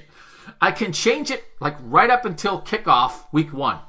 Right up until the Florida-Atlanta kickoff, I can change my season pick. I'm not allowed to change it after that. So I'm not going to change it. But yes, I do think it's like the second half of the schedule is tougher, but I think there's danger in the first half because of the inexperience of the quarterback. So if they're 6-0 and you still have Michigan State, Michigan, Penn State, Wisconsin, Northwestern, you still have those 5 games waiting for you in the second half of the schedule. If they're 6-0, my belief will not be that they're going to go 3-3 down the stretch. So even though those are tougher games, so I mean, I think the way I outlined it before is like the Nebraska loss, Wisconsin loss, Michigan loss. So like maybe 2 games down the stretch, but to me that would be like almost like a collapse. Like, you know, if they're 6-0, then I probably think they're going to go 11-1 or 10-2. Like if they're 4-2, then I might think they're going to go 8-4. Because like if you're already 4-2 and maybe you have had some of these issues, then are you sure that you're going to go 4-2 again against those 5 teams late in the schedule? You know what I mean? So it's like, let me say that if you're 6-0 at the bye, then I think maybe you're 11-1 or 10-2. If you're 4-2 at the bye, now you've opened the door to 8-4. So 9-3 is in the middle of that. So yeah, if you do 2 things, which is have Justin Fields find a way to win games. Doesn't have to be perfect. Doesn't have to throw perfect passes. Can have turnovers. But he's going to have to make enough plays. The other playmakers are going to have to pick him up. The offensive line's going to have to play well enough. If all those things happen, and then, by the way, you find a way to go on the road at Nebraska and win against a good team and win, then you're showing me something that at the moment I'm not assuming. Austin Chappelle Austin. I was on the Les Levine show on TV. It's not really TV. It's on Cleveland.com. It's a TV studio. They have TV cameras, but then it's on our website. You know, what's the difference anymore? But Austin Chappelle said he nobody watches it. Did you watch it? Did you go on Cleveland.com and watch me talk for an hour? Austin Chappelle said that he always thought of me as a radio guy, which is his way of saying that nobody wants to look at my face. I get it. But then he said I was better on TV than he would have expected, because I guess he means I'm not quite as ugly as I sound. And I do sound ugly sometimes when I rant. Sometimes my heart is ugly. Yeah, I got to be me. What happens first? Ryan Day wins a national championship with Ohio State, or Ryan Day accepts a head coaching position in the NFL. Like, I think they're connected. Like, I think he increases his chances of accepting a head coaching position in the NFL after he's won a national championship. So, like, is like Ryan Day, who's, you know, like 10-2 or 11-1 every year, but like isn't in the playoff mix and isn't winning a national championship? Like, is college football knocking on his door? I mean, is the NFL knocking on his door? Maybe, because I think sometimes with a lot of stuff with college football, you can get tied up in results when actually that's not what the NFL cares about. Bill O'Brien did not win a ton of games at Penn State, and the NFL wanted him. You know, like if people always talk about Kirk Ferentz. Kirk Ferentz is not winning national titles at Iowa, but people always talk about how the NFL would want him, right? So like Pete Carroll's one thing. Nick Saban was one thing, right? I mean, it's those guys, you win it all, now all of a sudden you're hot. I think Ryan Day could get hot as an offensive innovator, which is what everybody wants. I think he could get hot without winning a national championship, but in your scenario, I'll say national championship first. And then once he wins the national championship, then I think maybe you open your eyes to, oh, could this guy ever leave us? Dave Fitzgerald 2, Buckeye Fitzy, always a friendly face. I enjoy seeing your questions. Rank the road trips on the Buckeye schedule for fans based on both the interest competitiveness of football and the surrounding campus, city, and town. So let me double check that I get the right road trips this year, because my brain is mush. So what is it? 5 road trips this year. That's also part of why they were more than willing to go to the neutral site game, because they're already playing 5 road games, and although TCU would have been home this year, I think. Well, clearly would have been at home. It's like they knew this schedule was going to have some depth to it. At Indiana, at Nebraska, at Northwestern, at Rutgers, at Michigan. So listen, I think Nebraska is the town. The Nebraska experience is the most similar experience to Ohio State in the Big Ten. So, like, if you've never been to Nebraska, and there's probably a lot of Ohio State fans that haven't, just because they haven't been around as long, like a Nebraska-Ohio State game is great. And they have like a nice little downtown in Lincoln where you can walk around and stuff. So, like, I would recommend that for sure. At Northwestern and at Rutgers are kind of similar in that the game day experience, not great. Stadium, not great. But, like, there's a big city there. And I'll tell you that, like, I think Rutgers should be in the Big Ten. And I think it's silly that they're in the Big Ten. But, like, every time I go to Rutgers, I go to New York City. And, like, last time I was there, I saw Al Pacino in a play. So, like, that was cool. So go like, see a play. Go to Broadway. And then that will make up for the fact that you're, like, in a terrible stadium and watching them play a terrible team. So I get it. And, you know, Chicago's great. I love Chicago. I went to Chicago for 4 years for college. Like, totally in on Chicago. But if you're just going to, like, go to the games at Rutgers and Northwestern and not go to the cities, just stay home. At Michigan, you guys know. And I think Bloomington at Indiana, I think Bloomington's a really cool college town. But if you're planning, like, I think if you're a diehard Ohio State fan, get a Nebraska trip booked. And they're not going to play Nebraska every year. They're like in this run right now where they're playing Nebraska a lot, but that's not one that you can rely on all the time. So, like, if you're thinking about that, Buckeye Fitzy, I'd pull the trigger on a trip to Lincoln for this one. You can fly into Omaha, you can fly into Kansas City. I flew into Kansas City last time we went there. Save a little money on the bigger airport. Just drive in. You get a runza. It's like a fast food thing. It's like meat inside of dough, which is like the best food there is, whatever you want to call it. In Nebraska, they call it a runza. They have it at fast food stands. Go eat that. Eat a runza. Go to Lincoln. Have a good time. Nuck butts. I know I'm spouting heresy. God, I'm stupid. I know I'm spouting heresy here, but does anyone else think Ohio State's chances in this game this year are less than 500? Look, Penn State game the week before will be emotionally and physically draining on the road. It always is. That on the road to an amped-up scum. I don't know, man. I've got Michigan 10-1 going into the game simply because their schedule is as easy as it gets. In the East, most of their tough games are at home. Veteran QB, I think they drop one to Wisconsin early if Graham Mertz is starting. He's the Wisconsin QB that Ohio State had interest in. Young dude, but it's going to be good. Other than that, I don't see the attrition. Correction, we play Penn State at home, not on the road. Still emotionally and physically draining. Yeah, right, okay, good argument, yes. Penn State, Michigan is like almost unfair.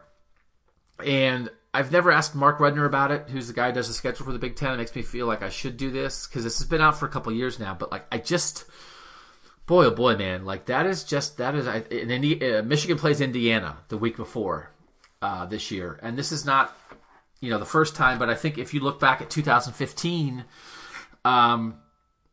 there's like the point of it that's like, does having a really tough game against a really good team the week before Michigan make it more difficult to beat Michigan? Yes. But does having a really tough team the week before Michigan make it more difficult to beat that really tough team?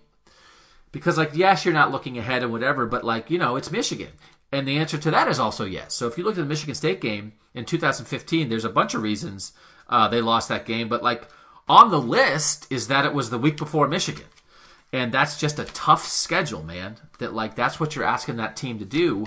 So I think the fact that Michigan is at Indiana the week before hosting Ohio State and that Ohio State's home with Penn State, which one would you rather do?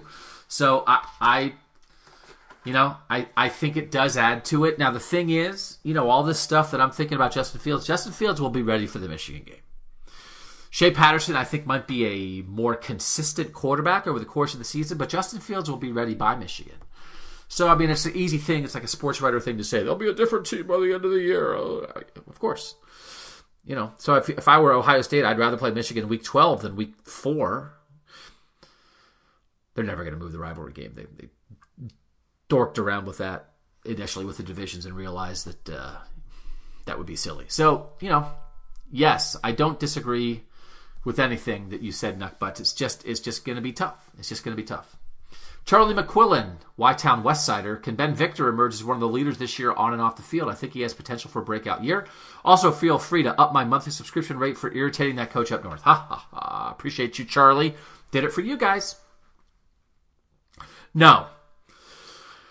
And that's not a shot at Ben Victor. Ben Victor is the guy who made that unbelievable catch against Penn State helped keep Ohio State in that game. If he doesn't make that catch and run last year, they don't come back and win. And after that game, in the immediate aftermath, as we stood under the bleachers in Beaver Stadium, a lot of people were asking and writing about, here comes Ben Victor. And I think it turned out not to be true. I just don't expect Ben Victor to be the every week guy or to be the guy that you turn to on a consistent basis in a tough spot. He's tall. He can go up and get the ball, as we saw in that play against Penn State. People love that. We all fall in love with it. We all think he's going to be a red zone target, all that kind of stuff. A lot of times it doesn't work out. He's just not at the top of my list. So I think KJ Hill is going to be a guy that you're going to rely on every week. I think if there's somebody who hasn't quite done it yet that's going to do it, it's going to be Austin Mack. I think Garrett Wilson is going to pop. I've got my bet with Drizzy Get Busy about over 600 yards for Garrett Wilson. I think Chris Olave is going to show us what he can really be. So I'm tempted to put Ben Victor behind all those guys. And again, it's not a shot at Ben Victor. But like consistency, play after play, not high on my list compared to others. Just because they have other good guys. Like big playability, make a couple like really crucial catches at really important points to really help them this year, 100%. I think that's 100% on the table. But just not to the extent on a regular basis of some of the other dudes. Ben Hyde at Benjamin Hyde. Will you be having a live season preview event in Columbus again this year? Last year was awesome.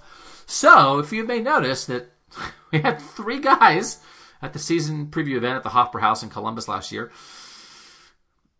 and 2 of them were gone. So you guys know this. I will tell you this because I love you. God, I hope I can talk to Court tonight. We're talking to people. We're talking to really good people. We're adding another Ohio State writer. I think you guys know that. Really good people. Really good people. Really good people. People who are going to be really good on this podcast. Not that the podcast is the most important thing, but the podcast is the most important thing. Let's be real. Let's be real. I've said this 1,000 times. Nobody comes up to me and says, great story, Doug. Nobody. On occasion, people have said, I like the podcast. That's just real talk. So I would like to have it. We've had a lot of success with our Browns season preview events. We did a draft season preview, a draft preview, that like a live audience, you get some food, do that kind of stuff. I will push for it. I think it'd be a great way to introduce you guys to the person we're going to hire, and I think that hire will be made sooner than later. Certainly we'll have that person in place before the start of the season. Famous last words, but I think that'll happen. They didn't hire me. I got hired in 2005. They took all summer because newspapers are notoriously slow with the hiring process. But now we're a digital media company, so maybe we'll be quicker. But like I was talking to him all summer, I didn't get hired in time. I not only missed preseason camp, I missed the opener, which I think was Miami of Ohio in 2005. I missed it. And so my first game was a Texas game. So like I hope that doesn't happen again. So yes, I will push for it, Ben. Thank you for saying it was fun last year. I thought it was fun. I ate some schnitzel. I want to do it again at the Hofbrauhaus or somewhere else. J. Sat 5, should we be worried Day is taking so many recruits so early in the process? He's doing great as a first-time head coach, but I'm a little concerned it's a lot of doubles instead of swinging for home runs. So, J. Sat, I think this is why I wrote the story I did. It's a mix. And here's the thing. When you swing for all home runs, you have more strikeouts. That's just baseball fact. That's my baseball beat writer in me coming back out. So you'll have a few less home runs, but when you're willing to accept some singles and doubles, I think you also raise your batting average. Not that batting average it matters anymore, but your OPS plus, right? You're getting on base too. So you can still be really productive, and like a few less home runs, but maybe like a few more walks and a few more doubles isn't a bad way to go. I like the mix. I think in 17 and 18, they had 13 guys in the top 100. They have 8 right now. I think they'll get to 10. But I also think we saw them chase. I thought last year was a bad example of when it can go wrong. And there was some crossover stuff. It's changing head coaches. I get that. But there was just some stuff also where they let some guys go early. You can't lose the Ohio kids to Michigan State and Kentucky and then try to flip them late and not be able to flip them. So I like getting those kids found and like foundational. It's like support kids. And it's not. I hope all these kids win starting jobs. They all can't. It's impossible. But But I'm not trying to underestimate the Ohio kids. I'm just telling you there's a higher hit rate on 5 stars and the top 100 guys than there is on bottom 350 guys. But the rate on 350 and lower guys when they're from Ohio is pretty good. So JSAT, I wouldn't be worried. I get it. I've had other people on text express this, that they're a little reluctant about maybe passing on some of these top 100 guys. But you're still going to end up with double-digit top 100 guys, and that's hard to do. Ohio State's going to be one of the 2 or 3 teams in the country that has double-digit top 100 guys. But there have been some top 100 guys in the past who haven't panned out. So I think it's okay. You've got to be smart with the top 100 guys. Make sure you get the ones you really, really, really want. And I think it's okay to supplement them with the local Ohio kids who aren't as highly rated. So I like the strategy, JSAT, and I would not be worried about it. Doug Heyman, DG Heyman. I see Tuf Borland is on the Butkus watch list. Interesting when we are not even sure how significant his role ultimately will be in 2019. Do they know something we don't? No, they don't know anything. Watch lists are the dumbest thing in college football. I'm reluctant to talk about them. I'm reluctant to acknowledge their existence because, if you're not on a watch list and they update the watch list in the middle of the year, you could not be on the watch list all year and still win the award. So it's just people making stuff up. The people putting the watch list together just go through and just see who the returning players are for the famous teams. So literally meaningless. Could not mean less. They know less than we do. If we know that Taraja Mitchell and Baron Browning might take time away from Tuf Borland this year, we know 100 times more than anybody at the Butkus watch list. No offense to Dick Butkus. Eddie Vulich at Zendaya. Who I think is Zendaya, and she's on this high school show where kids do crazy stuff. I haven't watched it yet. I didn't like Zendaya on the Disney or Nickelodeon show she was on. My kids say she's a good actress. I should get behind her. But now she's in this show where Euphoria. Do you guys watch Euphoria? Where it's high school kids doing all kinds of wacky stuff. I don't know, snuffing helium or something, playing lawn darts, the kind of dangerous stuff. A lawn dart could fall on your foot. So I always think of that whenever I see at Zendaya for Eddie Vulich, at Zidaya is the Twitter handle. I think of Zendaya, and then I think, should I be watching her show? Do you think Day has a plan for the course of the season? 6 games focusing on defense and running game to ease Fields in, followed by slowly opening up what Fields can do as a passer. This takes advantage of the schedule, the greater depth of the team, and the tough stuff at the end of the Big Ten season. So, Eddie, this is what I would say. 100%. That's the plan. 6 games focusing on defense and the run game, ease Fields in, followed by slowly opening up what Fields can do as a passer. That is a perfect description of how Ryan Day basically explained it at Big Ten Media Days. So you're right in lockstep with him, but also how I think this season is going to unfold. So 100%. And now that's going to make me watch the Zendaya show because that was such a good tweet. All right, let me get to some text questions and some email questions. And always, we appreciate you guys listening here to Buckeye Talk. Okay, late edition from Austin Chappelle, who just sent this in the middle of the podcast before I get to some of the email questions. 11 Warriors reported a bunch of minor violations, NCAA violations from Ohio State today. I've done that story in the past. I should be still doing it now, except I'm terrible at my job now. I'm getting hammered by all my Nebraska and Iowa friends about the self-reported sanctions. How serious is it, and what's your take, Austin Chappelle? It's nothing. Ohio State over-reports. They report all the little stuff. It's good. Doesn't excuse. It's like talking to a kid. Larry Johnson thought a kid was a 2021 kid or a 2020 kid when he was a 2021 kid, so he talked to him when he wasn't supposed to. They made some phone calls when they weren't supposed to, so they got dinged and couldn't call kids for a week or two. I mean, it's all minor stuff. Ohio State over-reports. You can ask anytime as part of the open records in Ohio. You just ask for, I want all the reports of all the NCAA violations, no matter how minor they are in any sport. And by law, Ohio State has to give them to you. And I did a story, I think, a couple years ago where I got 45 at once. I'm a lot of people were screaming at me. A lot of readers were upset of why are you doing this? And I'm doing it because keep tabs on them. And so 11 Warriors, good job to them. I should have done it. I did. They did. They're keeping tabs on them. And even when you write it, and it's the way I wrote it at the time, it's the way they wrote it this time. It's you acknowledge a lot of this stuff is silly. And the NCAA itself is silly. But it's it's still a minor broken rule. There's really no consequences. Nothing they did is of consequence. Because Here's the thing. When you hear NCAA violations, if it matters, you will know that it matters. So if you hear NCAA violations and you don't immediately hear, wow, this is a huge deal, then it's not a huge deal. Because I guarantee you, if it was a big deal, we would have led the podcast with it. There would be 10 stories on Cleveland.com right now. And there's not 10 stories. There's one. Stephen wrote up, what 11 Warriors reported. So it's like, it's nothing. And I know there is a part of when any college sports fan, any college football fan, especially at a big-time program that has had issues in the past, you hear NCAA violations and the alarms in your head go off, and I get that. This is nothing. So, like, just tell your friends that, like, this is just reporters doing their job. They're checking in.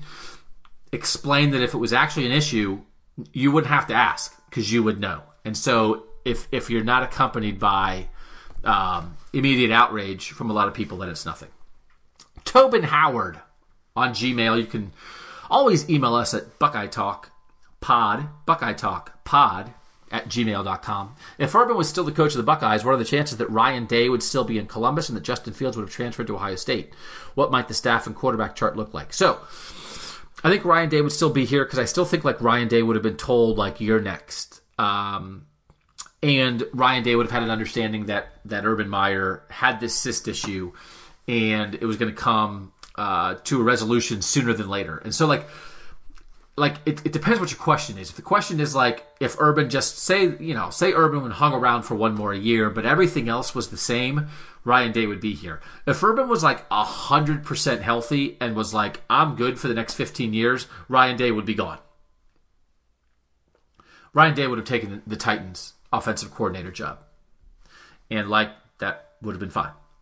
Because like you would have had Urban Meyer and you would have hoped that Urban Meyer made another good hire at quarterback's coach. So like you had to suffer through Tim Beck. But you had Tom Herman, he was good.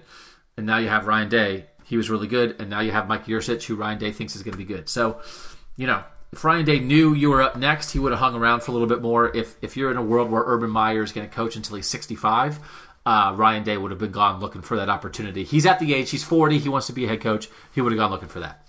I ask, he says, because I honestly feel like what occurred is the best short and long-term interest of the program.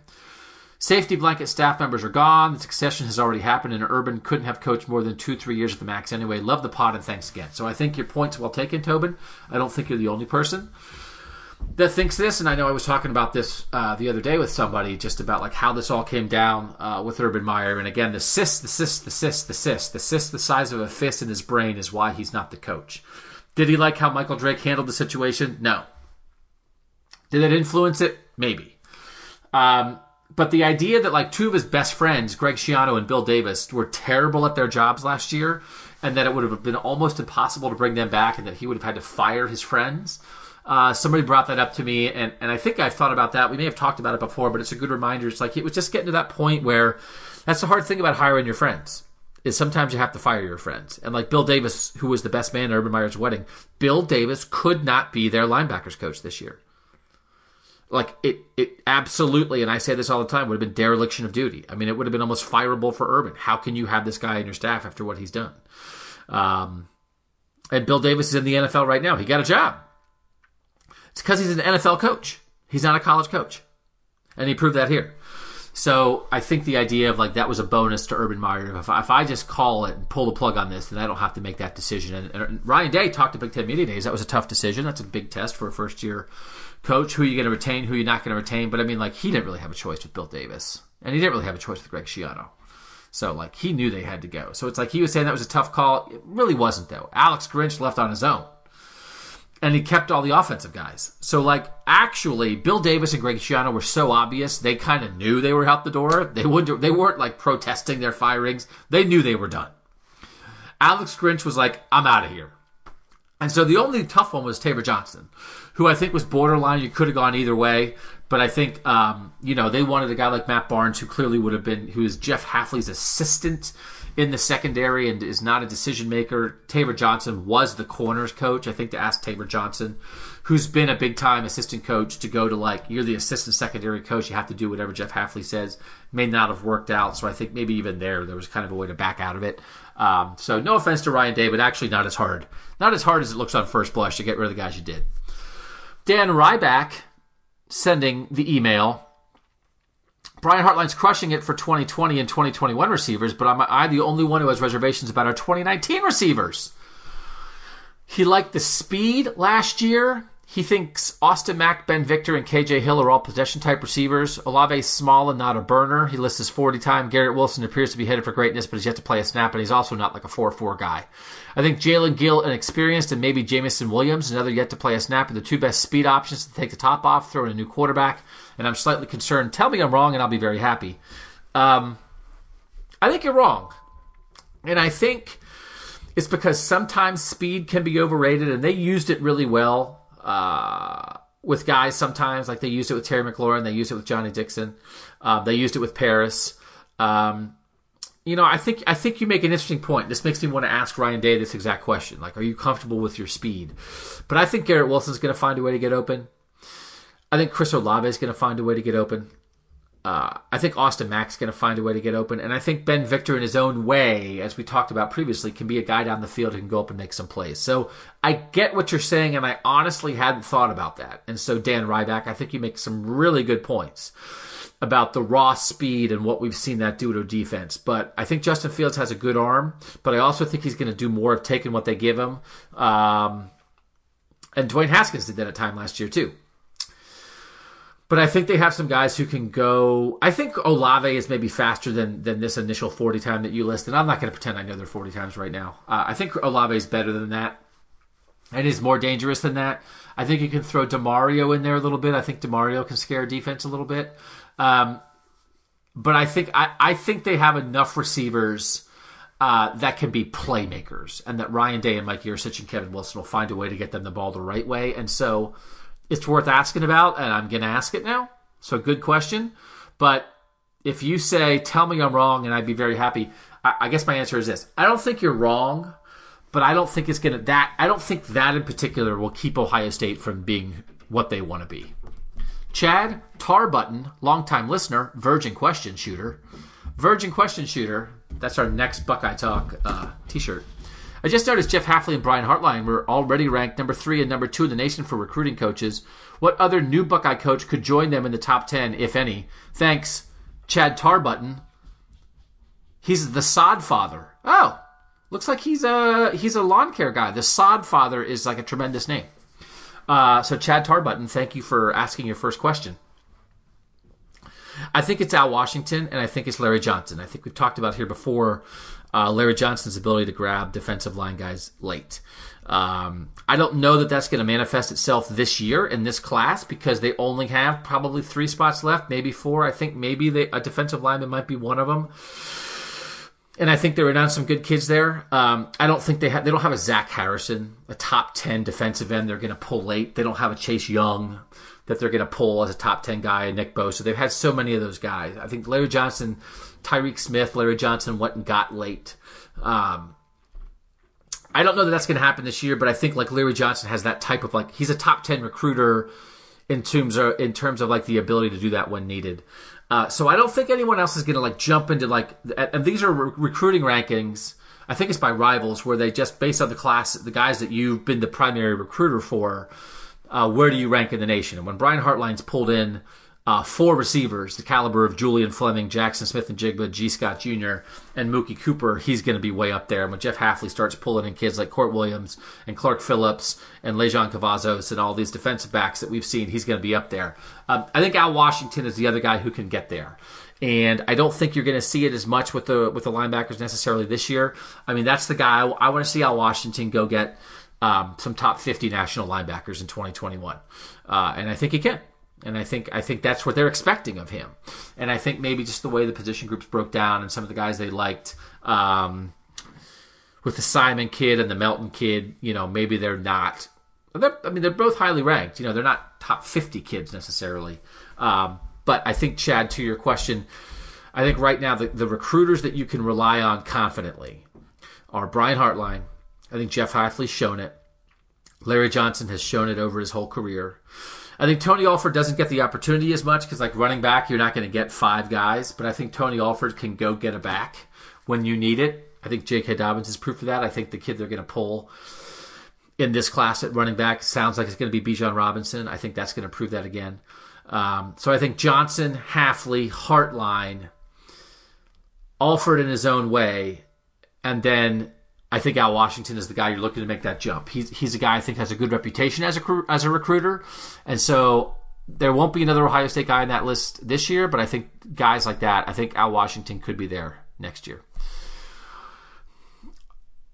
Khalid Jazar. Hi, Doug. I've been a loyal listener for 2+ years. Great podcast and always interesting and funny discussions. Jumping to the question, probably a topic of further analysis for your future pod. You keep predicting 9-3, and I respect your takes, but am I crazy and am I a homer to think that in a Joey Galloway manner they could go undefeated or at the most have 1 loss?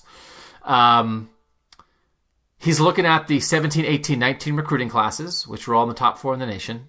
Looking at the changes on the defensive staff. He thinks that Ryan Day, from an X&O standpoint, might be an improvement over Urban Meyer.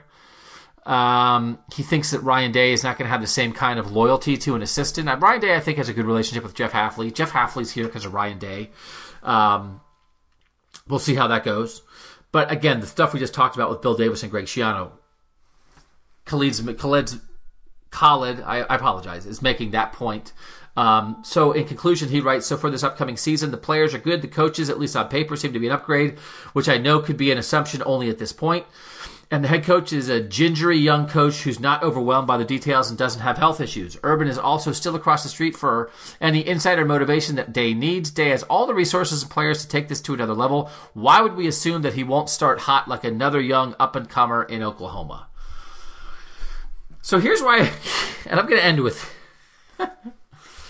I'm going to end with this one because you guys are just asking some great stuff. I'll do one more after this because it's quick, and I appreciate you guys sending in questions. I don't disagree with anything you wrote, Colin. I don't disagree with anything, and that's the formula. You've 100% outlined it. The defense wasn't good enough last year. They got all new defensive coaches. The offense had a really smart offensive play caller. They made him the head coach. The recruiting classes that we've been waiting for when they got the number 2 class back-to-back in 17 and 18, those guys are second-year and third-year players. This is their team. This is what we've been waiting for. It's all here. 100%. I just have trouble with the young QB. And that's really what I'm finding. I have trouble with the young QB. And I know that Urban is excellent at the motivational stuff, and I'm curious to see what Day does when there's a bump in the road. But I can't, I understand, and as I thought about this week, and as we discussed the 2014 thing, anybody who thinks I'm nuts for saying 9-3, you're probably right to think I'm nuts, because there are so many things that you can point to, and all the things that Colin just did point to, and they're all true. And it's who would you rather have, honestly, as much if I'm worried, if I'm saying, first-year head coach, honestly, truly, in your heart, if you were tasked with having Urban Meyer and last year's defensive staff, or Ryan Day and this year's defensive staff, what would you pick? You'd pick this. You'd say, you know what? Urban Meyer was a legend, but we've got to get rid of Bill Davis and Greg Schiano and a disgruntled Alex Grinch. We've got to get rid of them and get in different guys here. So if the cost of doing business is that you lose a legend, it actually might be the cost that you have to pay, and you're happy to pay. So I 100% get it, and I'm going to tell you what I've said before about this. Here's what I'm not going to do. I'm not going to stubbornly hang on to 9-3 and be dismissive of arguments against it and act like my 9-3 prediction is obvious, because that's not fair and it's not right. But I'm going to hang on to young quarterback that makes a couple mistakes. Harder schedule than you think, with some back-to-backs in there, whether it's Nebraska, Michigan State, or Penn State, Michigan, that just, you know what, man, that's just hard to do. And then, like, the bounce of the ball that you can be really good at and it can go against you. And then just, like, the motivational stuff that I feel like Urban was so good at and we haven't seen Ryan Day do. Like, that's what I'm hanging it on. But it might make more sense to hang, like, an 11-1 or a 10-2 on those reasons rather than try to hang a 9-3 on those reasons. But and maybe we'll get into this. Maybe we'll have Colin on next week, or we'll try to get some of you guys on. If we want to do this 12-0 podcast, I want to hear why my stuff that I just brought up won't happen, and why all the best case scenario stuff that Colin just outlined and that you guys are thinking about, why that will. So I think there's some really good points to be made. I appreciate you guys bringing those up. I think we can have a fun discussion about it. I'm here to take the heat on 9-3 right up until I change my mind. It's hard, man, because like you can fall into a trap of just, and maybe only I can, of just like forgetting how good the talent is, like all the time, you know? It's just good all the time. And it's like, well, what about this? What about that? And it's like the talent's good all the time. And sometimes it's not much more complicated than that. And I am a very deep, complicated person, and sometimes I can make it more complicated. So I'm going to think about it. I'm going to talk to you guys about it. We're going to hash this out. We're going to learn. We're going to observe. We're going to talk to people. We're going to ask questions, and we're going to try to gather as much information about this team as we can. But here we are in late July, and I'm still at 9-3, but I can feel you guys. And it's not you guys. I can feel the talent of this team sucking me away from 9-3. So not going to get to the text questions this week. I want to make sure you guys, if you're thinking about it, get ready to subscribe to those texts. $3.99 a month. Project Text is where it's at. Cleveland.com/Project Text. PROJECTTEXT. Cleveland.com/Project Text is where to find it. Super grateful. I'm just going to tell you again, this is a company-wide thing that we have launched. Not just in Cleveland, but it's expanding across our network of digital outlets around the country. We were the guinea pig program. We have, I think, probably about 12 different reporters who are doing it now. It started with the 4 main sports beats. We have 12 different people doing it now. And I'll tell you this, like, it's not really close. My texts are the most popular ones. And it's not because I'm so great. It's because you guys are great. And so I've talked to people. I talked to somebody who's one of the national people who's running this program for us, and they were asking me about why Project Text, and the company's excited about it, and we've got to find ways to make money, or like I'm not going to be around, and we're not going to be around, not in the long term. So, like, how did we do this at Cleveland.com? Why do I have so many Ohio State Text people? And I said it's because we're a community, and we were a community before the Text started, and the community is this. And it's this podcast, and it's loyal listeners who stick by us through people moving in and out, and through us having some rough times in this podcast sometimes. And you guys sticking by us because, A, you love the Buckeyes, and B, you like the way we talk about it. So that community has allowed Project Text to succeed. And so if you're part of this Buckeye Talk community, I'm grateful to you for that. And I would just ask you, if you haven't done it yet and you're thinking about it, go to cleveland.com/Project Text. See what you think. Again, camp starting August 2nd. August would be a great month to try it. 1 or 2 texts a day. Almost everybody who's done it, people are not dropping off. I can see the numbers, and the people who have tried it are sticking around. Almost, I think it's like 95%. If you've tried it, you've stuck around. And that means to me that I think either people forgot and their credit card keeps getting charged. I don't really think that. I think you guys like it. And I think it's an outlet that if you're a diehard and you read everything on the internet, then you probably want stuff. You want texts. And if you're one of those fans that puts this on the treadmill or in the car and maybe doesn't have time to read every single thing, then let me be your landlord. Let me be your lifeline to the Ohio State news that matters and the Ohio State insights and opinions that interest you, where you don't have to go look for it. And just like this podcast shows up in your phone once a week, these texts show up on your phone every day. So let me do that for you. If you're the kind of person who wants to know about the Buckeyes, but you're just busy, let me be that for you. So I feel like I've been all over the place, like emotionally in this podcast. I was like a hothead maniac, which is what I am. I'm like getting myself choked up talking about you guys here at the end, which that's part of me too.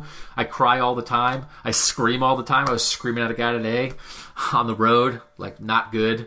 I'm just a knuckle. I'm all over the place. I just wear my emotions. I sweat. God, I'm a mess. I'm a mess. And so, you guys keep me centered sometimes, and I really appreciate that. And I'm rambling too much. I will say this: I wanted to read some reviews. I won't make you listen to them, but I think there were 3 iTunes reviews this week that all mentioned that this podcast is not as good as Menace to Society, the Zach Smith podcast that I know a lot of you guys are listening to. And like, I can't do what Zach does. Like, I haven't been a coach my whole life, so I don't have the inside stories to share. So like, you know, good luck to every podcast out there. Tim May has a podcast with Letterman Row now. I think another podcast is going to be joining the Ohio State scene soon. Like, there's a lot of good podcasts out there, and we all do it a little bit differently.